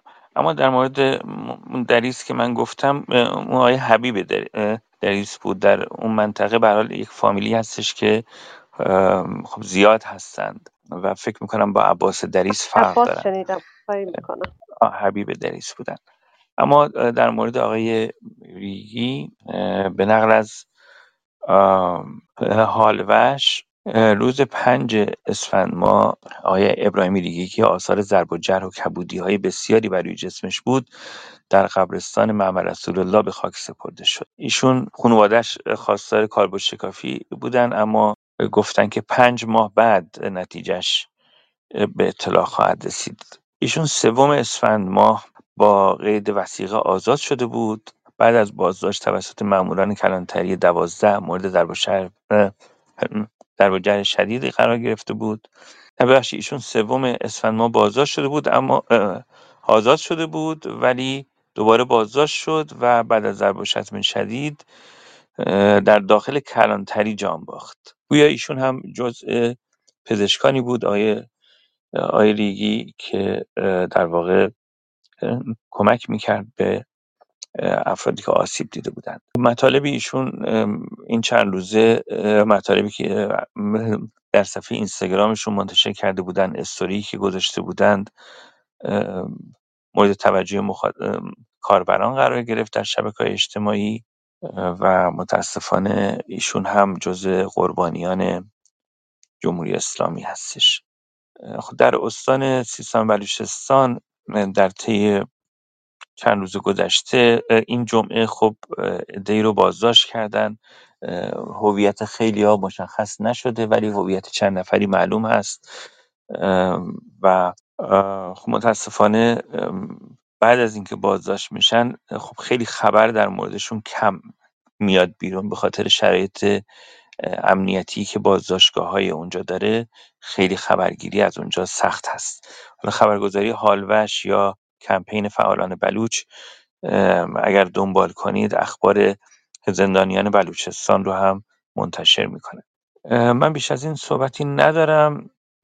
فکر میکنم که برنامه‌مون الان حدود 4 ساعت شد. من برای دوستانی که تازه اومدن به این اتاق بگم که ما در این برنامه در مورد وکیل تسخیری صحبت کردیم و عملکرد وکلای تسخیری در این چند ماه گذشته. همینطور یادی کردیم از وکلای شریفی که وکالت زندانیان سیاسی رو بر عهده گرفتند به صورت داوطلبانه. خیلیاشون بازداشت شدن و الان در زندان هستن و خیلیاشون هم حکم دارن یا اینکه با وثیقه آزاد هستن. دختر آقای جمشید شارمد در اتاق حضور داشت، در مورد وضعیت پدرشون و رفتار وکیل تسخیری ایشون صحبت کردند. 2 تا فایل صوتی که از زندان به دست ما رسیده بود، از زندان تهران بزرگ به دست ما رسیده بود رو منتشر کردیم و در مورد اعدام چند زندانی و کشته شدن یکی از زندانیان در زاهدان صحبت کردیم. خب اگر بخوایم در واقع یه توجهی هم بدیم، باید بگیم که حواسمون بیشتر به زندانیانی که در معرض اجرای حکم اعدام هستن و به محاربه متهم شدن باشه، از جمله زندانیان شرکه اکباتان که الان توی توییتر خیلی در موردشون داره صحبت میشه و بقیه زندانیانی که در زندانهای دیگه هستن. خیلیاشون متاسفانه رسانه‌ای نشدن و ما هم دسترسی نداریم. الان مثلا در فایل صوتی که از آقای مسکین نواز شنیدیم، میدونیم که در اون سالونی که الان ایشون هستن در زندان تهران بزرگ 15 نفر اتهام محاربه دارن. خب اتهام محاربه اگر در واقع در دادگاه برده بشه، قاضی حکم اعدام صادر میکنه در درجه اول. خب این موارد رو خب لازمه که خانواده ها حتما اطلاع رسانی بکنن و تلاش بشه که در واقع با وجودی که حکومت اجازه دخالت وکیلای مستقل رو نمیده، ولی باز اگر خانواده ها بعد از پایان دوره تحقیقات یا بازجویی اصرار بکنن، در مواردی دیده شده که وکیل انتخابی تونسته وارد بشه. اطلاع رسانی وکلا خیلی اهمیت داره و امیدواریم که با این اطلاع رسانی ها و متوجه کردن افکار عمومی به این پرونده ها بشه جلوی این اجرای این احکام رو گرفت. و مورد دیگه‌ای که میخواستم خدمتتون عرض بکنم اینه که یه موردی رو در واقع همیشه تو جلسات من میگم، حواسمون به زندانی‌ها، خانواده‌های زندانی‌ها، خانواده‌های افرادی که کشته شدند باشه. این خانواده‌ها ایام عید نزدیکه، اگر دسترسی داریم در همسایگیمون هستن یا به نوی میشناسیم. خب این خانواده‌ها خب خیلی عزت نفس دارن، معمولا تقاضایی نمی‌کنن، ولی خب وظیفه ماست که بیشتر بهشون رسیدگی بکنیم و هم از نظر کمک مالی، هم ابراز همدلی، رفتن بر سر مزار عزیزانشون دلجویی از کسایی که از خانواده‌ای که عزیزی رو در زندان دارن، کمک مالی، مخصوصا افرادی که الان در زندان هستند. مخارج افراد در داخل زندان خیلی زیاده، چون در واقع هزینه ها در داخل زندان زیاده. افرادی که میرن زندان بهشون در واقع یه کارتی میدن، از فروشگاه زندان میتونن خرید بکنن و اونجا فروشگاه زندان همه چیز رو خیلی گرونتر میفروشه بهشون. خیلی از زندانیان اونجا دارن کارگری میکنند و حتی پولشون رو میفرستن خارج که به خانوادهشون که خانواده های فقیری هستن کمک کنن. و این زندانی های گمنام مخصوصا خیلی از این لحاظ نیاز به رسیدگی دارن. آقای منصور سلیمانی، میدونم شما میخوای بیا بالا صحبت کنی، ولی واقعا وقتمون الان تموم شده. فکر کنم یه پیامی فرستادی در همین رابطه که در واقع برای کمک فرستادن به زندانیان بوده و اجازه بدید من پیام شما رو چک میکنم. بسیار خوب، الان گفتی که توی اتاق مطرح نکنم. خب بسیار خوب، من حواسم هست. ما با تعدادی از زندانیانی که از زندان آزاد شدن بعضا در ارتباط هستیم و میدونیم که اونها هم الان دنبال کار میگردن و از نظر مالی هم در مضیقه هستند. افرادی که کارآفرین هستند، خب میدونم الان در شرایط رکود اقتصادی هستیم با توجه به قیمت بالای دلار و اینها، ولی به هر حال وظیفمونه که به این عزیزان تا جایی که میتونیم کمک بکنیم. خیلی از افرادی که تو این اعتراضات چشمشون آسیب دیده نیاز به چشم پزشکی دارن که با قیمت مناسب چشمشون رو جراحی بکنه. ما مواردی پیدا کردیم و معرفی کردیم و کاراش داره انجام میشه، ولی تو همه شهرها ما خب آشنایی نداریم. بعد ما یک فرمی به اشتراک خواهیم گذاشت که این اطلاعات رو جمع آوری کنیم. بعد این اطلاعات در واقع چشم پزشکان یا مشاورانی که در واقع مشاوره روانشناسی حاضرن بدن به زندانیان، خانواده زندانیان و خانواده های کشته شده ها، ما داریم جمع آوری میکنیم و به زودی برنامه‌ای هم در این مورد خواهیم داشت. کما اینکه تا الان ما چندین نفر رو به هم چشم پزشکان، هم پزشکان و روانشناسان معرفی کردیم. من برنامه رو در همینجا به پایان میرسونم. امیدوارم که برنامه‌های بعدی هم حضور پیدا کنید. برنامه‌مون مطابق معمول پارسال همین دوشنبه ها خواهد بود، ساعت 9 شب به وقت ایران. از هفته گذشته شروع کردیم. فایل ها ضبط میشه و مجددا در شبکه‌های اجتماعی به اشتراک گذاشته میشه. متشکرم از اینکه در این برنامه حضور داشتید. با همرسانی، کامنت ها و لایکاتون به گسترش آگاهی کمک کنید. دکمه سابسکرایب یادتون نره.